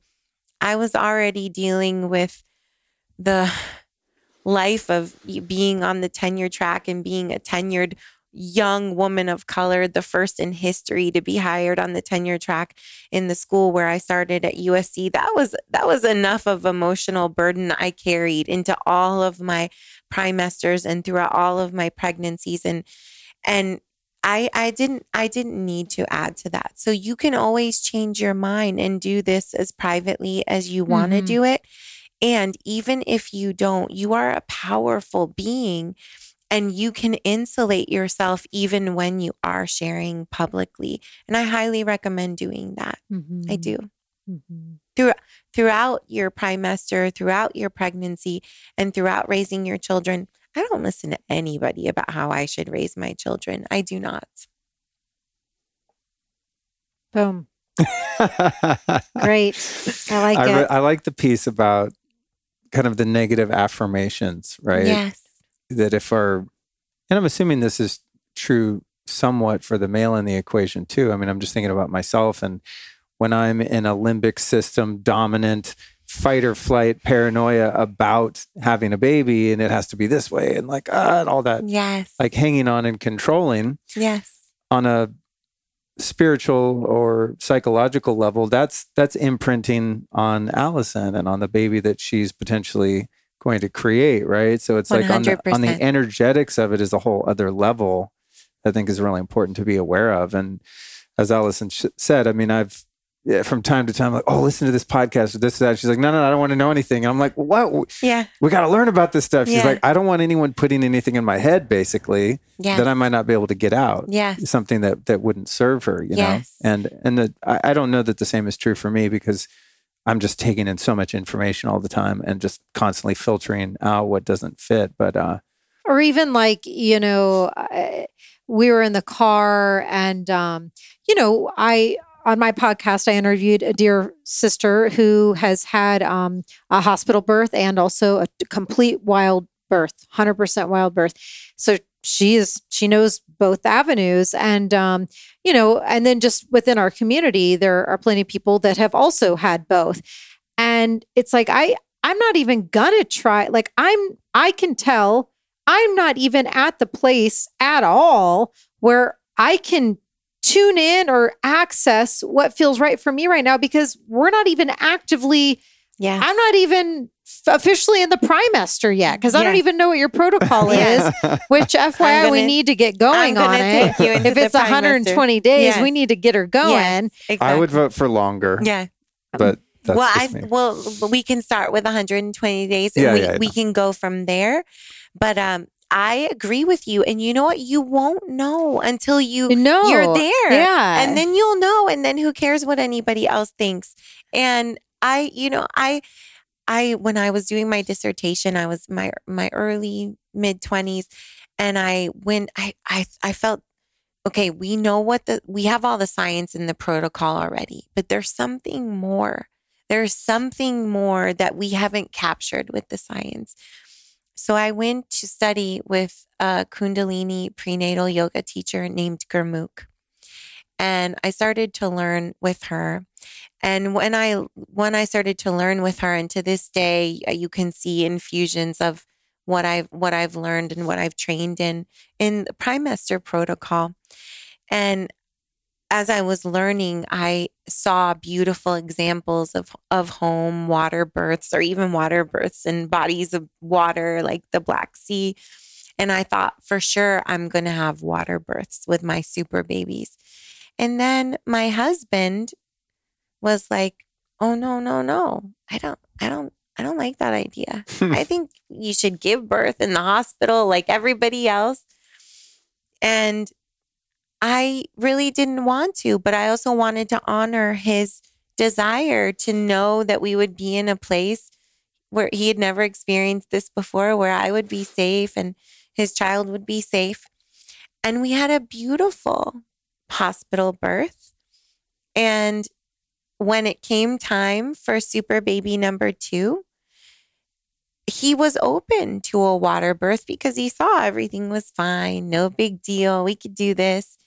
And then I was like, well, actually, I'm going to give birth again with our OB at Cedars, where I gave birth the last time because I had such a beautiful birth. I'm going to birth again in the way that I now know to birth. And my second birth was a dream birth. I got to the hospital an hour before she was born. My doctor almost didn't get there in time. This beautiful nurse, who was the most perfect nurse for me, the right amount of love and firm, and she was just so perfect for me, was there with me, and she was preparing briskly to catch the baby on her own because she didn't know if the doctor was going to get there in time. And my super baby girl came out on the first push, purring, like so satisfied with herself. And she smelled so good, and she was so soft, and she had this long hair, and she was just like, everything was perfect. And so then when it was time for super baby number 3, I'm like, I'm doing that again. And it was a completely different birth that I haven't talked about very much. He came a little bit early. I had a very traumatic experience at USC with a very severe discrimination. And I'd been studying for decades how discrimination can lead to preterm birth in women of color. And there I was becoming a statistic, and it was so traumatizing for me. And I've never talked about this before in public. And there was a team of experts in the room waiting for my super baby when he came out, because there were any number of things that could be wrong with him, and they had to be there to be ready. And he came out, and it was, here I am thinking, I'm just going to have my hubby, the doctor, and the nurse, and hopefully it's the same nurse as the last time, in a dark room with my meditations and my music. And then there are 9 strangers standing there while I'm about to push out my super baby, whom I'm so excited to meet, and yet terrified because there are any number of things, and I'm a scientist and I know all the number of things that can be wrong. So excited and terrified. And I say to myself, don't look at them. Don't think about anything. You just focus right here, tunnel vision. He's going to be perfect. And this baby is so super that even though he's early and this team of people is here, he comes out and they're like, there's nothing wrong. He's full size. He looks everything like, are you sure you didn't get her due date wrong? Mm-hmm. And he's perfect and everything is perfect. Thank God. We don't need anybody. No, we get to leave with before 24 hours, like nothing, as if he came out on the second push. Everything was perfect. And I really credit all we do pouring in before to having that outcome, which was so unlikely. And so, there are so many things that can happen in a birth. And yet almost every single time, everything is okay. And that's the thing that I want you to remember. And that's the part of the remembering that I was talking about earlier, that the body knows, and it's very rare that things are not okay. And that's the thing that I want you to remember. You won't know until you're pregnant, and you won't even know until it's almost time to give birth how you want to birth. And I didn't know until I had the first one that I would continue to go to the hospital to give birth with my OB, whom I'd come to be comfortable birthing with, who is really hands off and just lets me do my thing. And now, because we'll be living in a new place, if I have another, which I'm hoping we will have another super baby, I'll probably have the home water birth that I always wanted, because I won't be birthing with the same person and in the same way anyway. And so you just don't know until you experience it. And it doesn't matter what anybody else's opinion is, because you get to have a beautiful birth, whether you decide to give birth in the hospital, whether you decide to give birth in a birthing center, whether you decide to give birth at home, or you decide to give birth at home with only Luke there and no assistance whatsoever. And I will say that I think that wild birth on a first birth is a really interesting concept that wouldn't fit most people. One of my favorite books, I would say my second favorite book, is The Red Tent. And in The Red Tent, they talk about how long ago women used to all bleed together under a certain phase of the moon because we weren't affected by hormonal birth control and all the things, right? And it was a time of rest. And not only did women bleed together, but when they birthed together, and how it was sad to be among the wealthy in the moment that you were giving birth, because when you were among the wealthy, you were in a home that was closed in, and no one could hear your cries. No one could hear your cries for support. But everyone else, they lived so close together and the homes weren't insulated. When a woman goes into labor, everyone hears, and all the women come out to support her and be with her. And obviously, it's a very different world we live in today, and we're all wealthy enough that we have homes where we could be crying and no one would hear us, right? But what is still present today is that most women, when they're birthing, want support and comfort, and want support and comfort from other women.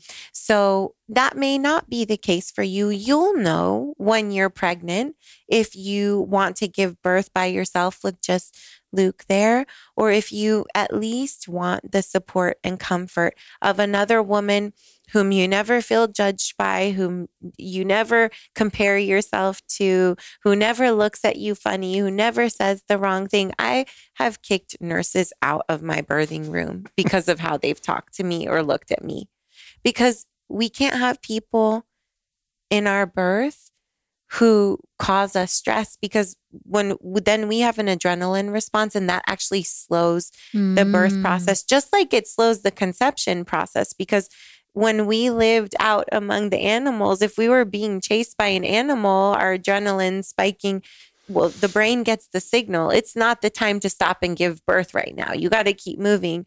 The same sort of thing is happening. And the brain and body are interpreting it in the same way when we have someone in our birthing room who stresses us out. So you don't want to have your mom there or your mother-in-law there just because you're supposed to. You don't want to have your sister there just because you're supposed to, or your best friend there just because you're supposed to, if they in any way cause a stress response in you. You want someone who you don't owe anything. It's their presence is gentle, supportive. You don't have any reactivity to them. That's what you want in your birthing room. It's a very helpful tip. If you decide to have anyone at all there. Yeah. I love your balanced, open-minded, wise approach. Thank you. Yeah. Thank you for sharing all that. That cleared up a lot, I think, for so many people listening, especially people that are kind of in the debate of the black and white. It has to be this way or that way, and there's no gray area or middle ground. It sounds like there's just almost an infinite number of ways that this can happen for people. It's all gray. It is all gray, because in pregnancy and in birthing and as in parenting, there aren't right or wrong answers. I mean, in the extreme, there are some right and wrong answers, but for the most part, it's what's right for us, what's my truth, what's right in the conditions and circumstances, and with the resources that I have available to me. And what's right is what's right for you, because a happy, calm, grounded, peaceful mama, just like the woman I'm looking at right now today, and you can continue to be her no matter what's flying around you, and there'll be a lot flying around you, and some of it will get in, but you can continue to be her. And that is the most powerful and healthy and important thing for your super baby and your super baby's epigenome, and for the health of your conception, the health of your pregnancy, the health of your birth, your ability to nurse for as long as you want, and having the most amazing child you could imagine having. It's true. It's true. That's nice. Good stuff. Got so many thoughts and feelings going on right now. I have them too. I'm getting such super baby fever. I always have it. And we've been having a boom because, for so long I did this work. I worked with 2 or 3 dozen couples or mamas one-on-one, and not that many people knew about the Primemester. And in the last 2 years, it's been amazing. It was always my dream to get the Primemester to everyone I could on the planet. And now we're on 6 continents in 23 plus countries. The part that I didn't fully anticipate or comprehend was what would happen to my soul when the frequency of this, we have a new pregnancy test, positive pregnancy test. We have a new super baby. Like, here's a new the frequency of that has grown exponentially. And I could not have anticipated what it would be like. I heard you say on a podcast, I've been listening to you, heard you say, what a privilege it's been in your life to get to live a life that does more good than harm. I think those were the words you used. And I understood you so deeply. I never, ever thought I would do harm anywhere, but to have the ability to do that much good that in the world, that like we're having this incredible super baby boom this summer, I think, because just the sheer number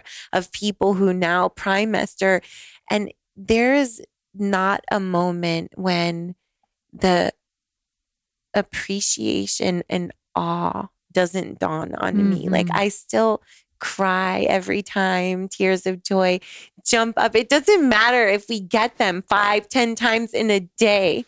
This feeling will never become less for me. It is just so I feel it too. I always have super baby fever for myself and for everybody else. But sitting here, I feel it so much too. Well, with that, I want to get a little more tactical. Let's do that. There's a number of things in terms of the Primemester, just the preparation before conception, that I just intuitively have a sense would be a good idea. Yeah. And I want to run a few of them by you, see if they're in your protocol. Do it. And I'm thinking of like, if I just had my way and I could do everything exactly how I think it should be done, maybe I'll go through them one by one so it's not too overwhelming. But the first order of business, or one of them to me, would be, well, for both parties really, but because I'm already doing all this stuff and I've been doing it for a long time, I think I would just keep doing what I'm doing. And again, not that Alyson's sitting around smoking cigarettes, eating McDonald's, but she feels good and has energy. So she just lives her life. Like I did have Chick-fil-A last night. I didn't say anything. I was like, "Oh, you got Chick-fil-A, honey," and she's like, "Yeah, it's delicious." I was like, "Great." And inside, I'm like, "No."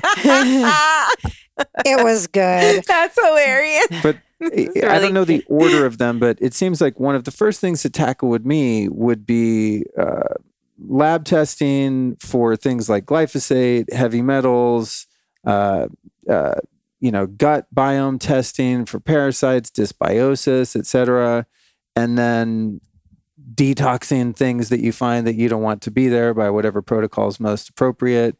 But it seems like kind of seeing where you are biomarker wise and cleaning out anything that's jacked up, and then rebuilding, what was perhaps in an imbalance, which could include, I'm assuming, like hormone testing, doing something to correct those if you're estrogen dominant or some of the other problems that can happen. But maybe some of that would just be worked out if someone's like, "Hey, I've been living, in an industrialized nation for X amount of years. Let me just see what's going on, clear things out." Would that be one of the first things, or even part of your protocol? So first of all, I love this. This is so awesome. And I would say yes and no. And here's why. Because the Primemester protocol is going to address all of that anyway. If you are somebody who's going to be totally freaked out by what you learn, because you're going to learn that there are things in there that you don't want to be in there, because that's the case for all of us, no matter how clean we live. I know that to be true. Yes. I did a metals test like 5 years ago and I was like, "What?" Yes. I've been detoxing for 20 years. It's 100%. I'm the same. I'm like, if you are going to be freaked out and psychologically impacted by what you learn about what's in there, what's not in there, what hormones are doing well, which ones aren't, then I say don't start there, because that's not a great place to start psychologically. And we think of the psychosexual level of the fertility system, or the fertility pyramid as we call it, as being foundational. It is the most important foundation. So anything that is going to throw us off on the psychosexual level of the pyramid, we don't really need to focus on that. We're not being in denial in any way. We're just being wise about what's true for us. And we also know that 99% of what you would do to address what you learn, we're already going to do in the Primemester protocol. That makes sense. Makes sense. So yeah. So you can, or it depends on who you are. Right. Like for me, if I was the woman, I could get all the testing done. It wouldn't freak me out at all. I would just be like, oh, I can totally fix this. Yes. And then I would just fix it. Yeah. You know what I mean? But I would want to know, just because I think I would want to fine tune my strategy and my tactics for fixing whatever it is. I would want to, okay, lead. I know what to do for lead, versus just like do a general metals detox thinking, well, I probably have some metals. I don't want to know what they are. I'm just going to do a detox. But if I found something specific, I would probably go a million different ways to sort it out. But that makes a lot of sense. I'm like you, Luke. I'm like you. I'm always testing. I'm always checking. I'm always experimenting and tweaking. And for people like you, we do have one-on-one services that are that additional level of precision in creating those epigenetic modifications. They are not necessary.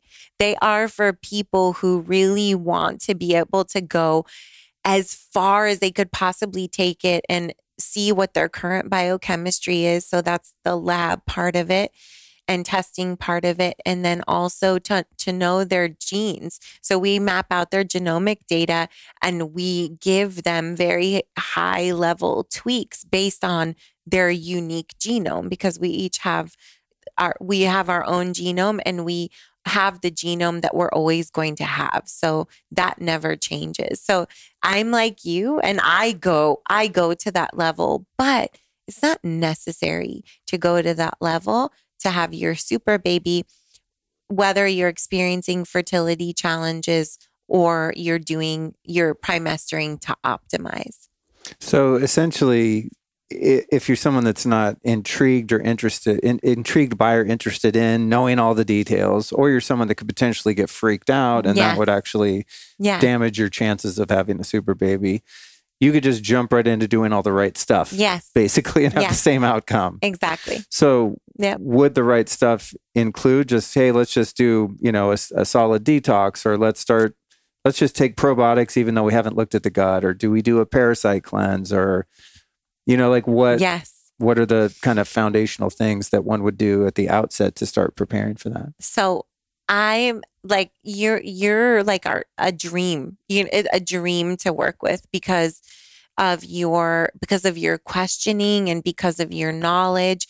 So one of the things that we teach people is that our microbiome is our second genome. And so it is so critically important for our fertility and for the epigenetic foundation that we're passing on to our super babies and our super grandbabies. It's one of the reasons why a vaginal birth is ideal, because a lot of our microbiome is picked up in not only in utero and in the primester, but also in the act of going through the birth canal. And a lot of that is missed in a cesarean birth. Now, if someone needs a cesarean, if there hadn't been such thing as C-section, I wouldn't be alive today, because I would have died with my mother. My twin sister and I would have died with our mother. And so when we hear like C-section is bad and vaginal birth is good, we have to remember it depends, right? Like we were saying, there are all these gray areas, but what we do know is that if we can go through the birth canal, we want to, because it's actually really good for our second genome, our microbiome, and has long-term, lifelong health implications. We know that babies born via C-section are more likely to have a number of different health conditions as adults, including more likely to be obese.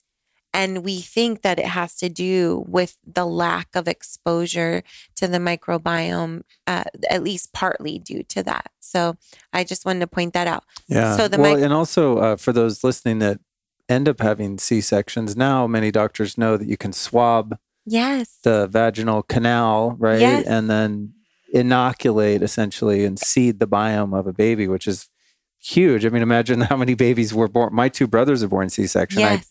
I doubt at that time they were like, oh, hang on, let's swab the baby, They didn't. They did. And most still don't, but that's something that you can request or basically do yourself, and the same thing happens when we nurse, when we not only breastfeed, because you can pump milk and feed from a bottle, which if that's the only way you can do it because your baby can't latch or you're at work, then that's perfect too. But there's an additional benefit of the baby actually being on the breast to the microbiome. There are also other benefits, including brain development and crossing the hemispheres, which is one of the reasons why even if you aren't able to breastfeed your baby, you want to make sure you don't always feed on the same side, which we tend to do because we have a dominant hand, but you want to make sure to alternate the side you're feeding your baby on, just like you would if you were breastfeeding. And even when breastfeeding, you might find that you have a breast that is like the producer breast, which is the one that provides most of the food. And the other one is kind of more like the pacifier. It doesn't have as much milk. So when your baby's hungry, you might tend to put your baby on the one that's more of the producer side, but you want to remember to That's alternate. really interesting. Yeah. Yeah, I didn't know that. Yeah, with the microbiome, if the mother lacks biodiversity and she has, a finite number of strains of bacteria, and say the baby's born naturally vaginal birth, that baby's immune system and whole biome is only going to be seeded with whatever diversity the mother had. That's right. So it's a good idea for the mother to be increasing diversity by eating, probiotics and fermented foods and resistant starch or whatever they're doing to like really get a robust gut life going on. 100%. So one of the things we focus on in the Primemester is increasing the richness and diversity of the microbiome. And for that purpose, for the sake of our fertility, we consider digestion to be the mother of fertility. So nobody ever talks about that. No one ever says you've been having difficulty getting and or staying pregnant. How's your digestion? That's a huge area of focus for us. So we focus on it for overcoming fertility challenges, but we also focus on it for the sake of making our super babies, right? So we have what we call the fertile food pyramid. It's very different from the standard food pyramid, as you can imagine. So. Yes. And that's what got us here in the first place, that damn food pyramid. Exactly. Well, that is so true. So today we have these epidemics of obesity, metabolic dysfunction, type 2 diabetes, type 3 diabetes, which is Alzheimer's.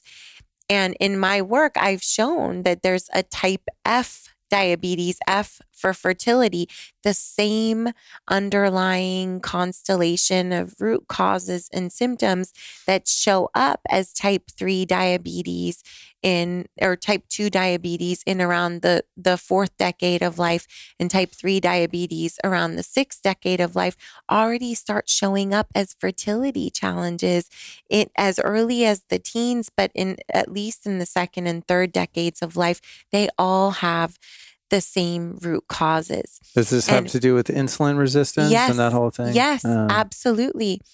And so that's a part of it, and it's a big part of it. So that's another piece of the Primemester protocol, is ensuring the stabilization of blood sugar and insulin, increasing insulin sensitivity, decreasing insulin resistance. All of this is a part of it. And so you talked about how the standard food pyramid got us here. And it is true that these epidemics were set in motion decades ago in our parents' Primemester and our grandparents' Primemester. And they will continue to worsen, just like what we've seen with for type F diabetes, fertility challenges, and what scientists predict for fertility challenges, which is some scientists predict that within 30 years, the vast majority of couples will need some form of intervention in order to be able to get pregnant. That's crazy. And so it is our opportunity to intercept these processes that were set in motion. And we have so much power to do that during that magical and malleable and powerful window of opportunity that is the Primemester. whether we're expecting to have fertility challenges or not. Like I wouldn't get pregnant without primestering, because I understand what it means for not just for my own longevity, but for that of my children and my grandchildren. And I want to make sure that I leave the most positive imprint on their genome, on their epigenome, and also on this planet that I possibly can. So yes, that was a long way of saying, yes, we are really focused on the microbiome and on increasing the richness and diversity through the use of the fertile food pyramid. So that does include things like eating leafy greens, that includes eating probiotic foods, that includes eating prebiotic foods, resistant starches are among them. That includes supplementing with different strains of prebiotics. If we're okay with testing, then we do the Prime labs, and we do a DNA based stool test and other kinds of testing to see what kinds of strains are plentiful, what kinds of strains are lacking, so that we can be really targeted in the strains of bacteria that we're friendly bacteria that we're introducing, because these things really matter. Wow. Badass. Yeah, it's fun. It's what awesome. What about the mitochondria? As I understand, mitochondria is passed down on the maternal side, just from mom, from grandma, et cetera. You're absolutely up right. the line. If one's, if the mother's mitochondrial function is in less than optimal shape, is what you do in the Primemester, is that built into repairing that, or at least, getting that to the most optimal levels so that that baby then has the most robust mitochondria it can? So good.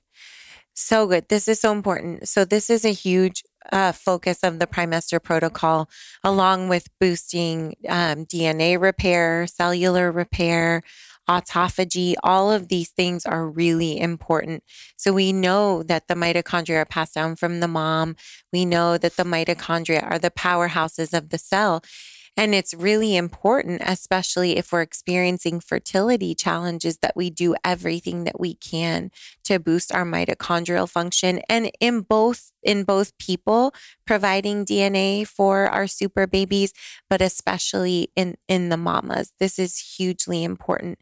We want to do this to overcome fertility challenges. We want to do this to overcome reproductive aging, to help to slow and reverse reproductive aging, just in the same way we would want to do this to help to slow and reverse our aging process, right?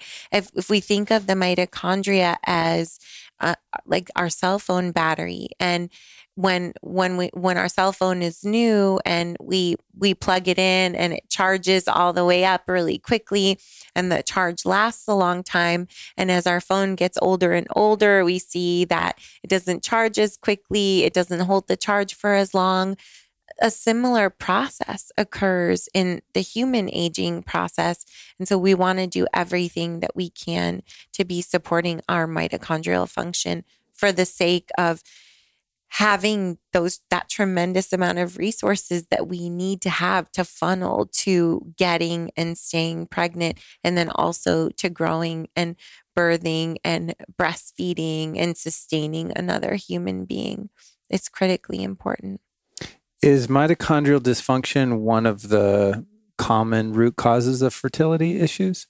I would say so. I mean, this is, I think of this as a little bit of a controversial statement, in the sense that the data are clear that this is an important aspect of our reproductive function and reproductive health, but it's not easy to assess mitochondrial function in the average person. So to be able to say to someone, your fertility challenges are likely due to poor mitochondrial function, that's a hard thing to be able to say. What's not hard to say is that if we can do everything that we can to optimize mitochondrial function, that is going to be supportive and beneficial for your fertility. Got it. Makes sense. Yeah. Going back to the very beginning of the conversation, where we were talking about the way that we've done things thus far, right? Yeah. And, pre-industrial revolution or even agricultural revolution, everyone was doing great. Some babies died, some moms died, but we didn't need all these interventions, but we live in a different time now. Yes. One of the things about our modern world that seems to be so mismatched to our biology. Well, there's two really. They're kind of in the same category, but one, and I'm sure my audience knows what I'm going to say, drum roll, EMFs. I was going to say, I think I know. It's just, to me, it's always the elephant in the room. Everyone's arguing about whether we should eat legumes or not. I'm like, dude, you're sleeping next to a Wi-Fi router. Like, eat whatever. Yes. But, and also blue light, non-native light, another form of EMF, really. So for the first time ever over the past couple hundred years, I guess, with the advent of electricity and now, all of the things, we're not living in an energetically natural environment. It's extremely non-native and unnatural. What impact do you think this has? Like, say, a mother's circadian biology, right? She's watching TV till 2 a.m. under bright lights. I'm not talking about Alyson. She goes to bed early like a normal person. I'm the one up late at night with my red glasses on. Yes. But you know what I'm saying? So totally. That woman's gut biome, mitochondria, everything's going to be jacked up because of circadian biology mismatch. We're not living with the sun. Let's just say it like 100%. That, right? 100%. So would it be supportive for a mother in the Primemester or during pregnancy to follow circadian biology and mimic the sun by going to bed at a certain time, waking up, or, blocking blue light in their life? And what about the exposure of EMF of someone living next to a cell tower or working in an office full of Wi-Fi routers, et cetera, or keeping their cell phone in their, bra or whatever, you know what I mean? I see women do that. I'm like, don't say anything, Luke. They didn't ask your opinion. It's my moral, conflict. I'm in Home Depot going like, oh my God, she's pregnant. And like, I can see her cell phone right in her hip pocket, shut up, not your business. Yeah. It's their karma. Yeah. So what's your take on kind of the blue light and EMF things as a potential way to, improve the success? This is a huge part of the mismatch between our modern world and our reproductive biology. And I've actually written an article for Mind Body Green about this. And I talk about how sperm count has declined by more than 50% in the developed world. We don't have enough data on the developing world to say for sure if it applies there. And this is in the past 4 decades, sperm count has declined by more than 50% in the developed world. And we don't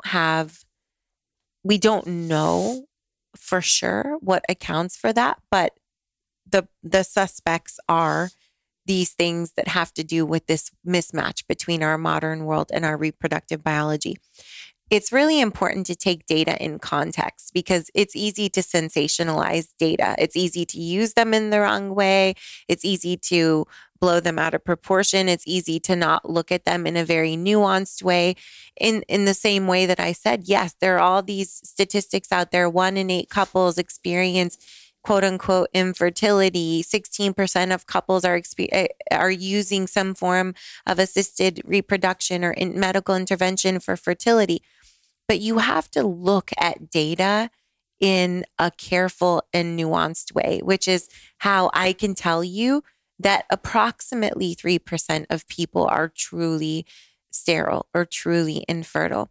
I want to use that same nuanced and careful and objective lens when we talk about what we're seeing in terms of these drastic declines in male and female fertility, male fertility in the last 40 years and female fertility in about the last 60 years. And what I want people to know is that even with this huge and rapid decline, this decline of 50% in over 50% in 4 decades, sperm count is still within normal range, according to the World Health Organization. Now, a couple of things to take this nuanced view even further. Number one, this is in the general population. This is not in the population of people experiencing fertility challenges. So that has to be a massive wake-up call for us. Number two, if that rate of decline continued, the average sperm count would very quickly fall out of normal range. So I just want to make sure that we contextualize all of this, because it's really easy to sensationalize a statistic like that. And I don't want people to hear that and be so afraid. And yet I want people to hear that and understand this is important to stop and pay attention to, that this is happening. So, and the distinction between correlation and causation too, right? 100%. Because I can look at data and be like, oh, fertility went down, or sperm count went down in men on such and such date. That's when cell phones came out. Yes. Right. And maybe there's a correlation, but you can't unequivocally prove in many cases that it was causation. Like you can point to that as being the thing, right? It's oftentimes many contributing factors and a cascade of consequences that come after that were really at the root cause. 100%. And that's exactly why I said that we don't know for sure what the cause is, because we in order to have true causation, to be able to say this X causes Y, you have to conduct a true experiment, including random assignment. What that means is you would have to randomly assign some men to being exposed to blue light all day long and some men to not, and see if there was a difference in their sperm count. You'd have to randomly assign men to living next to a cell tower and men to completely living off the grid and away, and see the difference. In the absence of that, you can't say that one thing causes another. What you can say is there does seem to be a correlation, that as one goes up, the other goes up, or as one goes up, the other goes down. And so we believe that these factors are related to this change, but we can't say that for sure. And I will say that, EMF is there's not a lot of research we do think that cell phone usage, and especially proximity to the male reproductive organs, when guys carry their phones around in their pockets, is part of the what's contributing to declines in sperm count, but we don't know that for sure. And there aren't really studies on EMFs and fertility. This is not something that is well studied. I would say in the scientific world, this is probably considered very controversial.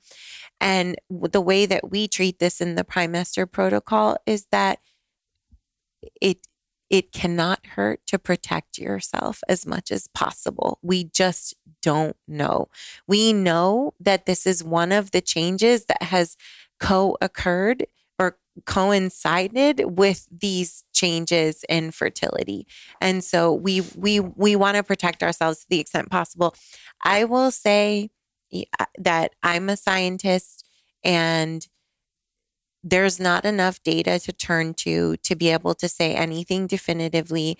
And when I see my children put a device on their bodies, I completely freak out. Like, the rule is, if you're going to be on a device, it is not on your body.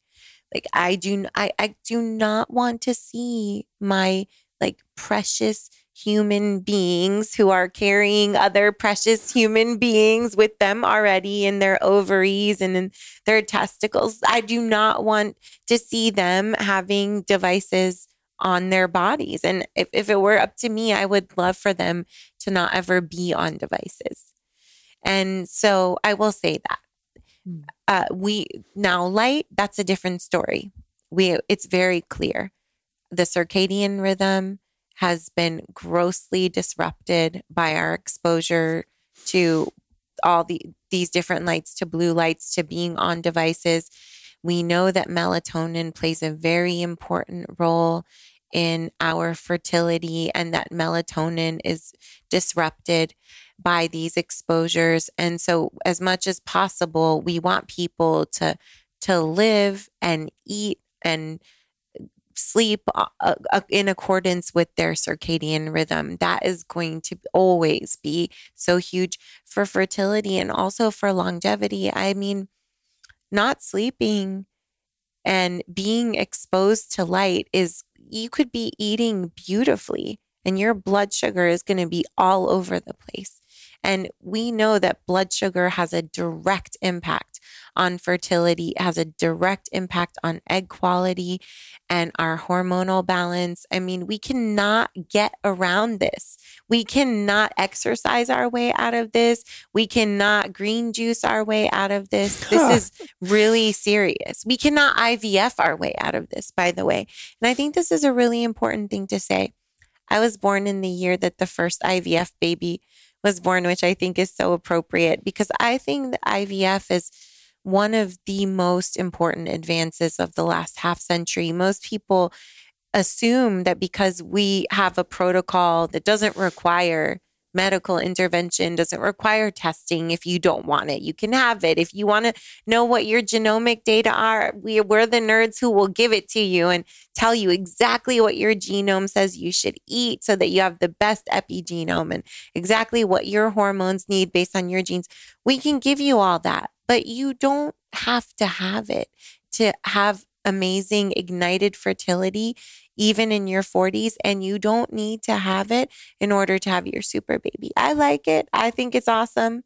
I've done it for my super babies because I'm optimizing as much as I can for their life. I did it before when I primestered, I did it in pregnancy, and I'm doing it as I'm raising them. You don't have to have it, but it's really important to know that we have this power to continue to shape our epigenome. And again, that the expression of our genes impacts our fertility in the immediate sense, but also is inherited across generations.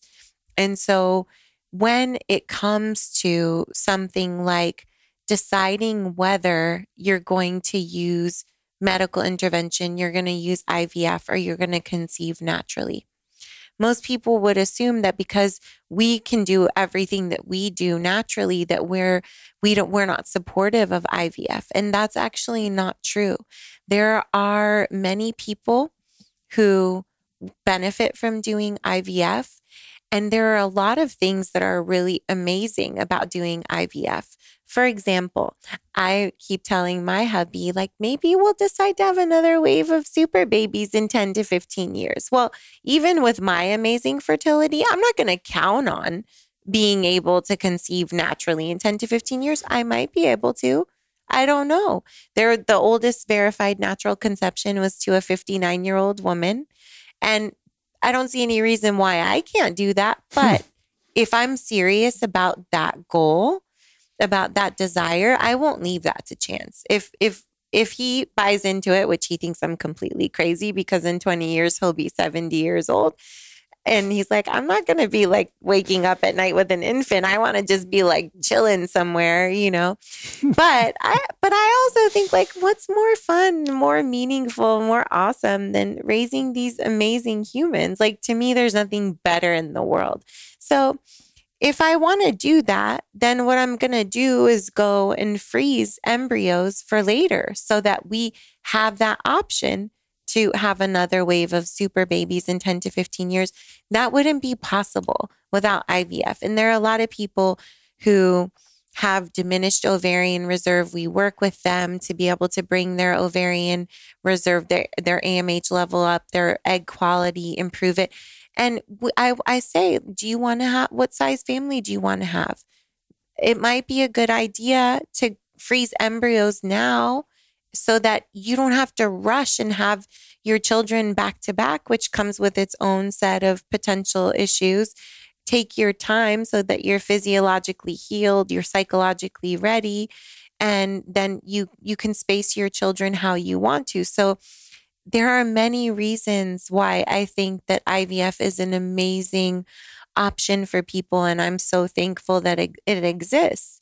And I think that people have the belief that if they are going to use IVF, either because they've been told they have to, or because they want to, for whatever reason, they want to test their embryos and make sure they end up with a healthy baby or whatever it may be.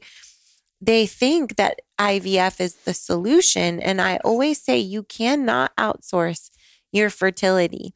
That is your work to do in the Primemester, because even if you're going to use IVF, all IVF can do is prompt your body to produce as many eggs as possible, and then go in and retrieve all of those eggs, fertilize them, and then put them in the right conditions to develop. But if none of those eggs are healthy, if none of those eggs fertilize, if none of those fertilized eggs become embryos, if none of those embryos test as being chromosomally normal, you're left with nothing. You won't be able to transfer anything. There's no baby there.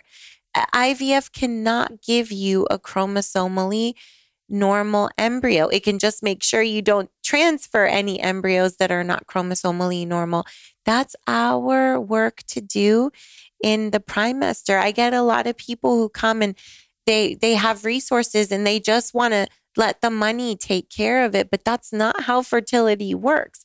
Just like that's not how longevity works. So just like I said, we can't green juice our way out of not living in accordance with our circadian rhythm. We cannot green juice or even IVF our way out of having to do the work to make sure that our raw material, our eggs and our sperm, and also our uterus are as healthy as they possibly can be. That's our work to do. It will always be, no matter how plentiful our resources.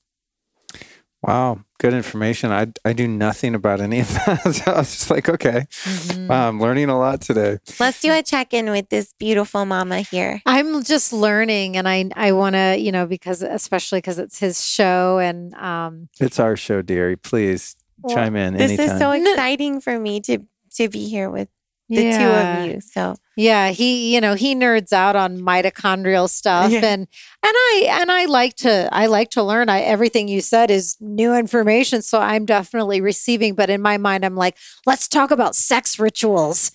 Let's talk about ceremonial tantric. What do we? Let's do it. Let's do it. I'm right there with you, because I was like reviewing my notes. I'm like, all right, is there anything that I really, really wanted to cover on here? And then I got to where was it? I was like, what are your thoughts around conscious conception? Yeah, I love it. Yeah. Mine was a bit more tame than Alyson's. Like, how do you have the hot tantric super baby? Yeah, but that's a really good point. I mean, I think for most of my life, I didn't find the spiritual value in sexuality, and definitely never thought of it like, ooh, maybe the whole point of this is to usher in the highest soul possible by the degree of love that you're sharing with the person you're conceiving with. I mean, those are all very new concepts, but as I've evolved over the past few years, hopefully, I'm still evolving. I see that as maybe as Alyson too, to some degree, as a mysterious part of it, and kind of like, oh yeah, there's that part. Because I'm kind of jumping to stuff we've already talked about, and there's just such a vast amount of wisdom there to get a grip on. But yeah, what about the actual energetics of the time you have sex when you conceive? How do we make that more meaningful, special, amazing, magic, and epic in every way? I love this question so much. So first of all, in other languages, there are sayings to the effect of, when you see someone and they're remarkable in some way, especially if they're remarkably beautiful, just because that's the thing that we can see, right? That you say, wow, your parents must have really been in love when they made you. And I think that we have this understanding that matters a lot, that how much we love each other when we're creating our children really becomes reflected in their soul in some way. And I think a lot about how it's interesting, because I've listened to you say how in love you are with this beautiful human being, and wow, she's easy to be in love with. I mean, I can so feel that when the moment I saw her today, and how being that in love with her was the thing that made you want to have a child. I think, if I'm remembering that correctly, that you didn't necessarily want to have a child before, and it was in falling in love that you wanted to have a child. And I had kind of the opposite experience. I'm like obsessed with Superbabies. I have been all of my life, like since I can remember, since the age of 5 or 6, I've known that reproduction is the most important thing in the world. And I I didn't partner. I waited a long time because I was in it. I was doing the work. I wasn't out dating and having fun in the same way that most young people are. I was in the lab doing the research and applying it in the world. And I used to go to Mexico for vacation by myself every year. I started doing that when I was in grad school. And I would end up at these resorts where I was the only single person and it's all couples and families. And I would look around and I would think, I want that. I feel I'm supposed to want that. And I do. I really want that. I want to have children. I want to have a family. But that doesn't look very fun. They just don't look like they're having that much fun together. Mm-hmm. And I didn't necessarily mean the children, but I meant the couple. And so I always wanted to get married because I wanted to have a family, but I wasn't totally convinced that the partnership part was very fun. I thought that it looked like it. I didn't have an example of it. My dad was single and he was very popular with the ladies. Let's just put it that way. And so I felt that it looked a little bit suffocating. It didn't look joyful. And so I was excited to have a family, but I wasn't that excited about the marriage part of it. But I was going to get married to have my family. And when I met my hubby, I knew he was the person because I wanted to hang out with him just to be with him. It wasn't that I wanted to be with him to have children. I would have wanted to hang out with him even if we weren't having children. Mm-hmm. And that's how I knew that he was the person to have my family with, that he was the person to spend my life with. And I'm so thankful I made the right choice. I mean, raising a child, raising children, raising a family with someone whom you love being with and whom you really like is a revelation. And I get a very up close and personal view of what it's like to raise children with someone who you don't get along with very well through the work that I do. And it's not fun. It's really hard. So I think that is so huge. So this saying, I think it does reflect reality to some degree, that the love and friendship and kindness and desire between two people does seem to become reflected in the souls of their children. And when I look at my super babies, the thing that dawns on me is that I knew that this partnership was life-changing for me, but I didn't realize that my partnership with my husband would be life-changing for the world, because we would bring these amazing humans into the world who would do such amazing things in the world and be such an amazing presence in the world. And they are. And that's really powerful to see your love ripple out in that way. And it feels really, really good. And it shows you how our love and conception, our fertility and our families are so deeply personal, but they are so deeply communal as well. And so I think that is very powerful. So getting into the, what do we do? So I think I had never really thought about ritual as being part of the Primemester protocol. And yet it's only a difference in language, because so much of what we do in the Primemester is ritual. The ritual for how we take care of our mouths, because of how connected our mouths are to our reproductive organs, especially as women, or our uterus and our vulva and our vagina.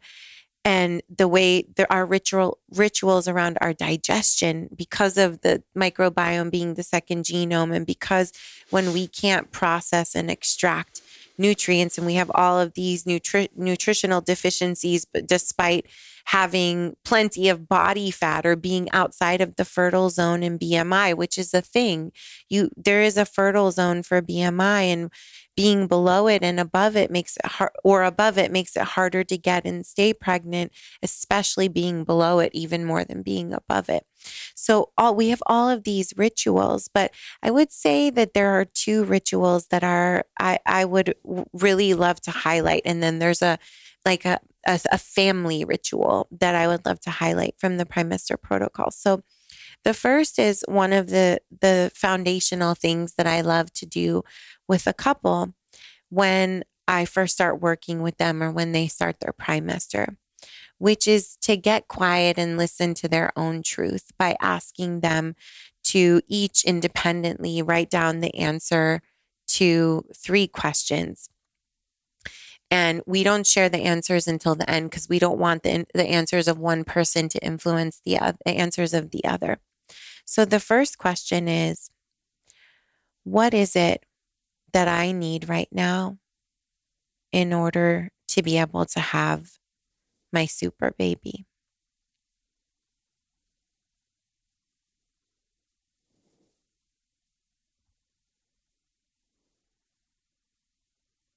The second question is, what is it that my partner needs right now in order for us to be able to have our super baby?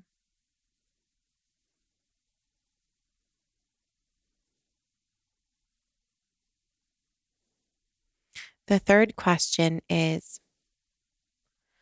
what is it that our super baby needs from us right now in order to join us?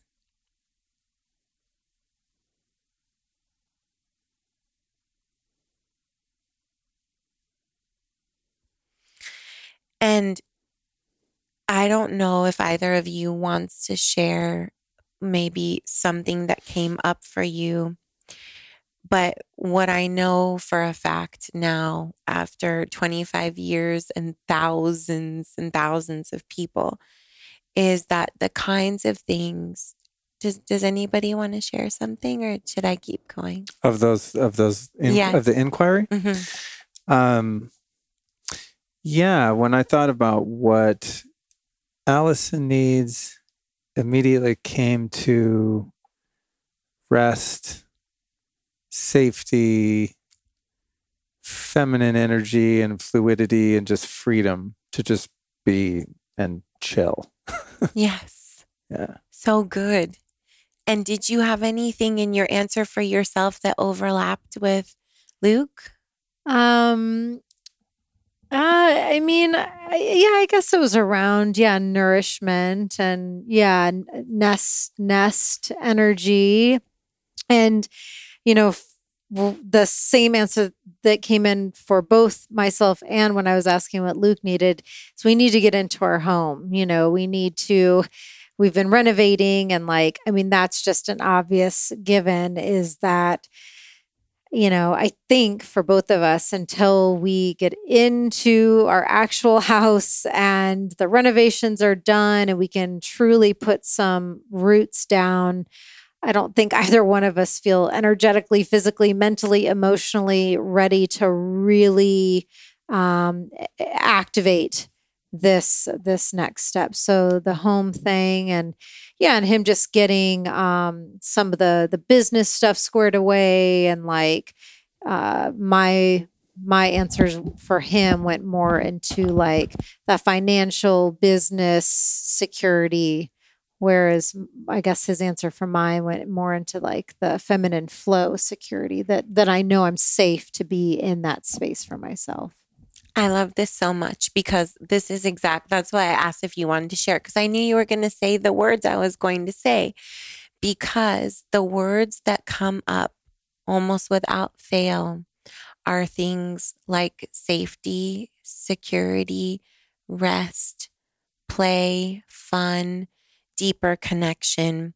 And it's not a surprise, because remember, the most fundamental aspect of our fertility, which nobody ever tells us about or talks about, is that our brain and body and seventh sense, our super babies who we're carrying around with us, register security and safety and sufficient resources. Mm-hmm. And so these are always among the things that we need. And it's not uncommon to hear the male or male energy in the relationship, if it's a same-sex couple or what a non-binary couple, whatever it may be, that the security is more about getting finances in order and feeling like the business is where it needs to be, right?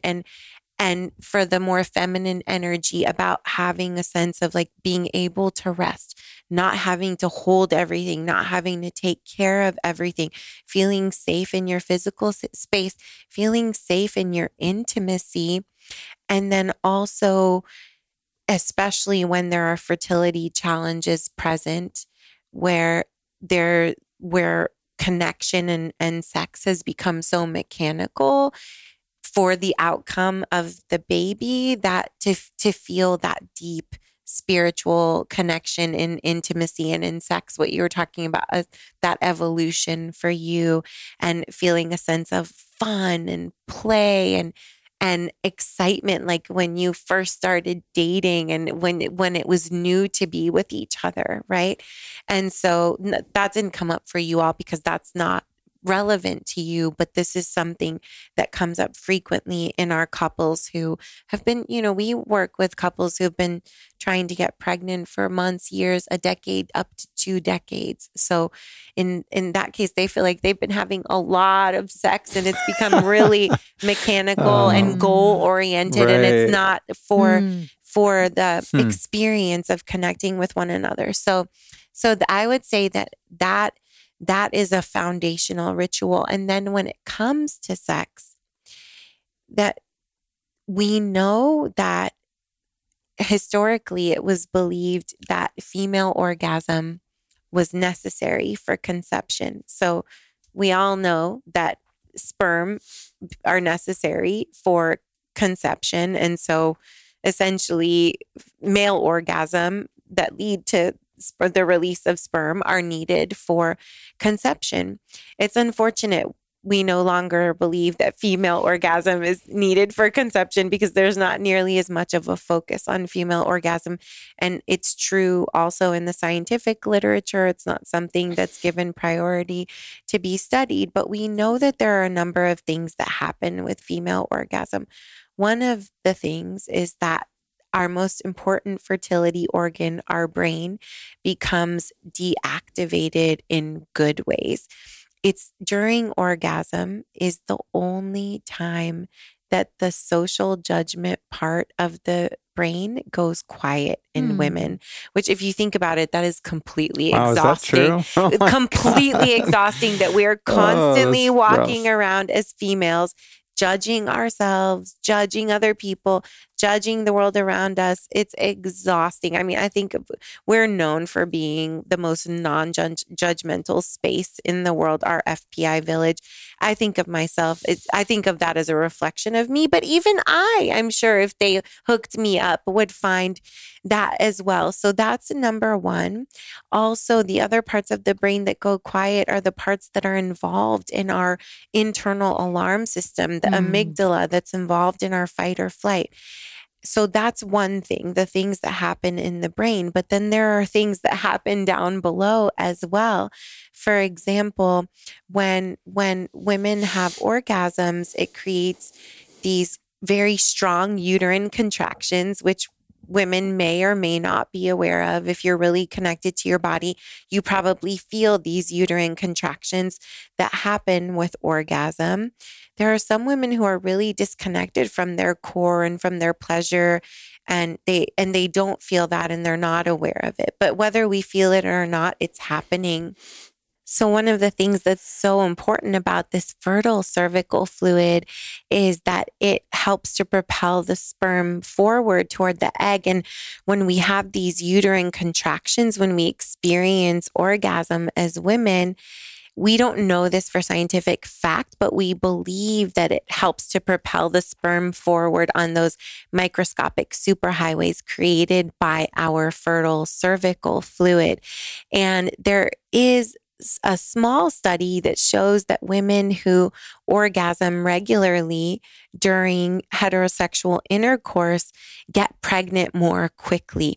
Now, one thing that's really important to note is that a lot of women don't orgasm during heterosexual intercourse because most women orgasm and orgasm most strongly from the clitoris. And depending on how your unique body is, the clitoris for many women is too far from the vaginal opening to be activated during or engaged during heterosexual intercourse. So a lot of women don't orgasm during heterosexual intercourse, and they've been taught that they should, that there's something wrong with them if they don't. And actually, it's just the way that our bodies are designed. The women who tend to have a clitoris that's closer to the vaginal opening. So one of the things that we love to encourage, because our physical pleasure and specifically orgasm is our most direct pathway out of fight or flight and sympathetic activation and into our parasympathetic, which is where our rest and digest and reproduction occurs, is to have as many orgasms as you love and to not worry about them happening during intercourse, but to actually use them proactively after intercourse while you're in this 30-minute resting period that we love for you to have while you're just chilling out. Maybe your legs are up on the wall, or maybe they're however you're comfortable, so that you're letting gravity work for you.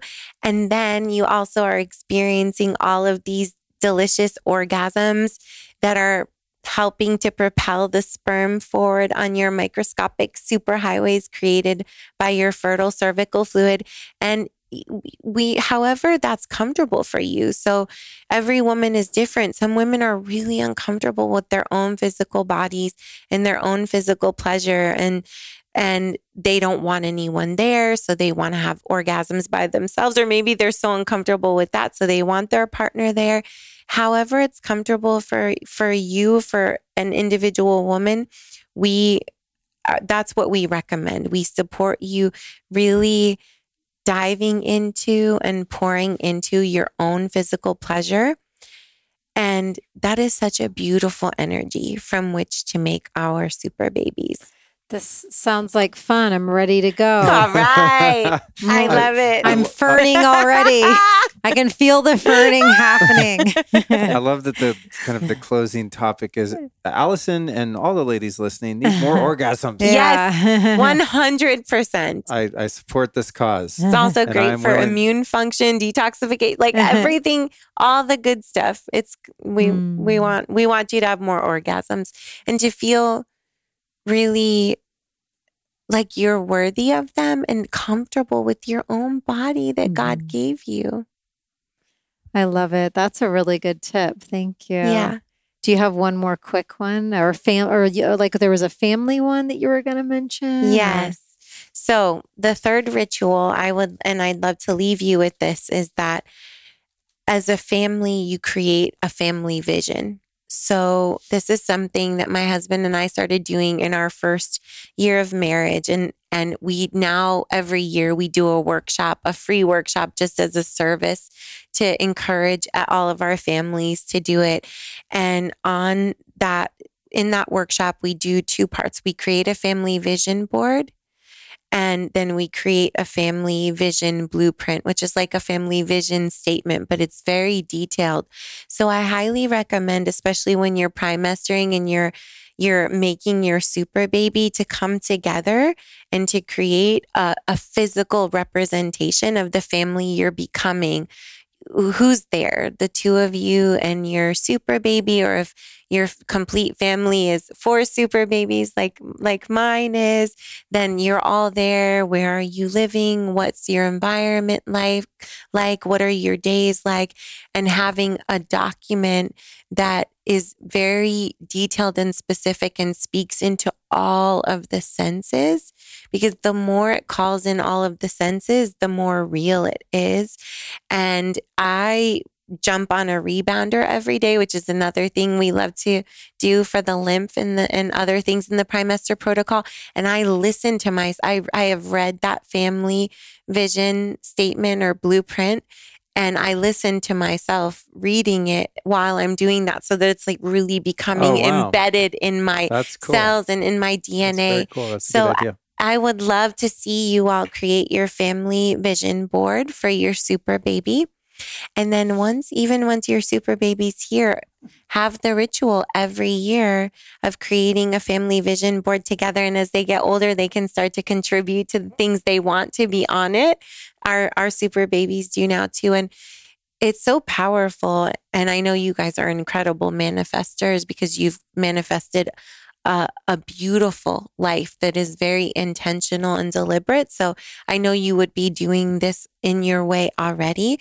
And what I see for us is that every year we achieve more and more of what's on that family vision board. Like our life looks more and more like what we have set out for ourselves. And it's powerful. It's powerful to show your children at such an early age that they can do that. Everything that we create, including our super babies, we create 3 times. We create first in our thoughts, then in our words, and then in our reality. And so you're doing this ritual so that you're teaching them that. You're bringing them in through that and teaching them that. It's been so powerful for us. And I would say in terms of my relationship with my hubby, it ensures that we have a shared vision for our family and ourselves every year, and that we're growing in the same direction and at the same pace. We would always grow in the same direction, but one of us has to stop and think a little bit longer than the other. I'm like, let's go. And he's still thinking about it. I'm like, I'm down the road. So I think that has been so vital in ensuring that we are growing and evolving at the same pace. It's really beautiful. Wow. Love that. Yeah, I'm open to all of that, and I'm excited. And I'm also glad that I decided to, officially be a part of this conversation. And thank you for creating such a beautiful, inviting, safe, sacred space to talk about all of this. It was a really beautiful voyage for me, and I learned a lot.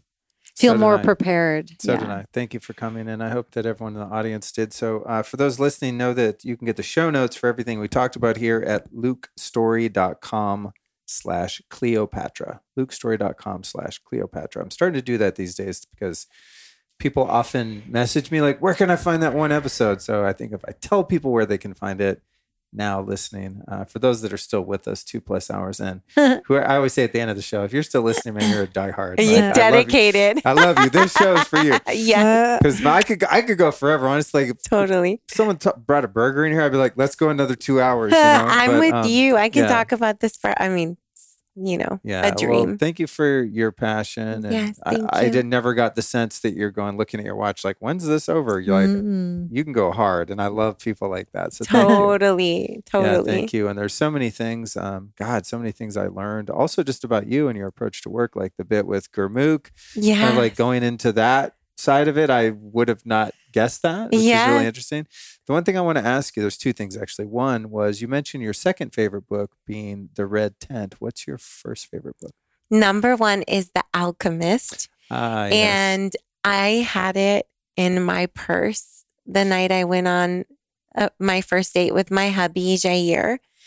And because I reread it at least once a year. And so I was rereading it at that time. And he saw it in my purse and he said, that's my favorite book too. And so when we decided to get married, I have a huge family and I really wanted our wedding to be about us. So we decided to get married by ourselves, which is a big deal in Egyptian culture. It's like not done. And we planned our wedding moon, as we call it, our wedding and our honeymoon, and we followed the path of the boy Santiago in the book. So we got married in southern Spain, and then we went into Africa, and it was really magical. Wow. That's epic. Yeah. Yes. That's so cool. I love that. We got to think of a book, babe. Uh, We got to get married too. That's the other thing. I was talking to someone the other day and they were asking about, well, when are you going to have a baby? When are you going to get married? I was like, yeah, we're working on it. We got to get in this damn house. Like, I'm just thinking that's all I got on my mind. And then this person goes, well, you're going to get married first, right? You don't want to have a bastard. And I was like, I mean, I just kind of think in a linear way. So I thought, well, yeah, I get the house, get married, have a baby. But it was funny. It was funny that it was put like that. And I thought, you know what? There is something, I don't know, for me inside, there is something to be said for, even though I don't know about like getting married according to the government of the United States of America, like not so much on the legal side, but just to the union. We have been spiritually married in a TP, FYI, but we were, but legally with on family paper there, and having the inclusion of our loved ones, essentially. That's a big deal, and we didn't do that. I mean, I actually purposefully didn't do that, and it was. I think it leaves people feeling excluded. And we had the plan that we were going to renew our vows every year, and we'd have a party and invite people. And we've been so busy having super babies, we haven't renewed our vows once, but I think we will soon. That's something that we're coming up on 9 years, and we'll probably do it next year. And your super baby will never be a bastard. There's no such thing as a baby being created so deliberately and intentionally with so much love and care. I also wanted to have a family within the context of marriage, which is why I said, like, I always planned to get married for having the children. I just didn't know if the union part would be that fun. Right. I'm very happy to say my union part gets to be amazing, and it's reflected in the children. So I understand the wanting to do the marriage, but I also think that your intentional way of being together and creating your super baby is so powerful. And, if the party comes another day, that's fine too. Totally is. All right. My very last question is, and this is a quick one. Who are 3 teachers or teachings that have influenced your work that you might share with us? Gosh. So number 1 would be Gurmukh. She's been such an important teacher in my life. And I've had some of the world's best teachers because I've been at some of the world's best institutions. So it would be really hard to narrow down academic teachers. But I would say that Dr. James Jackson, who really created the field of studying the health of people of color in the United States, and recently passed away, and was the mentor to generations of people, scientists of color, the world's best scientists of color, including myself. So Gurmukh, Dr. James Jackson, and I would say the third person is probably Deepak Chopra. Nice. Great. Well, thank you so much. I know you have a zillion websites, and we'll put them all in because I've heard you say them, and I'm like, oh my God, how am I going to remember that? Again, you guys can find the show notes for everything she's about to say at lukestory.com/. She looks like she's going to say something, though. We only have one website. Oh, really? Yeah. It's fertilitypregnancy.org. Okay, much easier than I thought. I mean, you would find me on like USC and so many places, but you have one central place for people to go. Exactly. Fertilitypregnancy.org. Okay. And we have an amazing checklist there to help people get started in their Primemester. It's free. They can download it there. So yes, visit fertilitypregnancy.org. Cool. That's your whole hub. That's so easy. Exactly. Yeah. Cookie's ready to be a big sister. Yeah. Yay, Cookie. Hi, Cookie. You're so cute. Oh, thank you. Oh, God. She's been a good girl. This is a long day for Cookie. I was going to say, Two back-to-back interviews. She's a good dog. And she's been all chill and happy. Thank you. Oh, my goodness. I wish I had a video of this. My kids would be. So they've been asking for a dog so much lately. I think when we get to Portugal, we might get one because they are really asking for one. Yeah. Oh my God, if they She's saw a this. Sweetie. Puppies are the best. Luckily, we got a good mommy here. She brought Cookie's food. Otherwise, Cookie would not be. Yes. Would not be stoked she right would now. not have been happy sitting here. I know, Mama needs some food too. That's a wrap, ladies. Thank you so much. Woo! What an inspiring episode, right? Alyson and I really fell in love with Dr. C during our time together, and her heart and energy is just so contagious. And one of the big scores for me is when I interview someone and they have the scientific prowess and knowledge where they can really drop that, but also the love. You know, the brain and the heart combine. That coherence, I think, is just so special when you find that in one person. And Dr. C definitely delivered that. And it was obviously a very meaningful interview for both Alyson and myself as we explore the possibility of a family in our near future. I want to remind you, as I mentioned earlier, that Dr. C has been so kind to offer you listeners a $300 discount for anyone interested in taking her course, the Primemester Protocol. You can find that by visiting fertilitypregnancy.org and using the code Luke300. That's fertilitypregnancy.org. And again, the code is Luke300. You can also find the episode show notes at lukestory.com/Cleopatra. For those of you that want to dig in and read the transcripts, get links that were mentioned, etc., that's where you can do it. I'm doing my best to really clue you guys into the show notes, which you can also find on some podcast apps. So remember that if you poke around in your podcast player, depending on which one you use, you can often find all of the links and things like discount codes and even links to the transcripts and all that jazz in there. But for those of you that want to find it on a website, that's where you can get it.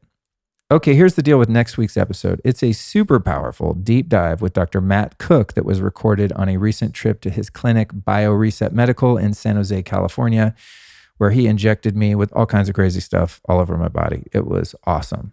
That's number 379. It's all about the latest cutting-edge treatments for Lyme, mold, and autoimmune. So if you or someone you know has suffered from issues like this, I highly encourage you to tune in next Tuesday. He's one of the world's foremost experts on finding solutions for these super tricky and all too common conditions. So again, if you're a limey, mold person, autoimmune, next week's episode is going to blow your freaking mind. He is so badass. So I'm really excited to share that. And I have people in my life currently and in the past that have had issues with those things. And it's just brutal. It's just brutal. Like no one has answers. What do? Google like what to do if you're exposed to mold? Like it's hard. It's hard. People spend a lot of money trying different things.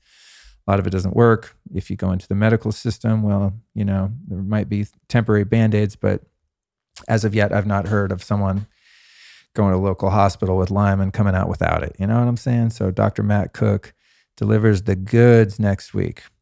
So I want to close by thanking you for listening. And remember, again, that you can find the show notes for this episode at lukestory.com/Cleopatra. And with that, I'll bid you farewell, and I'll be back next week with Dr. Matt Cook.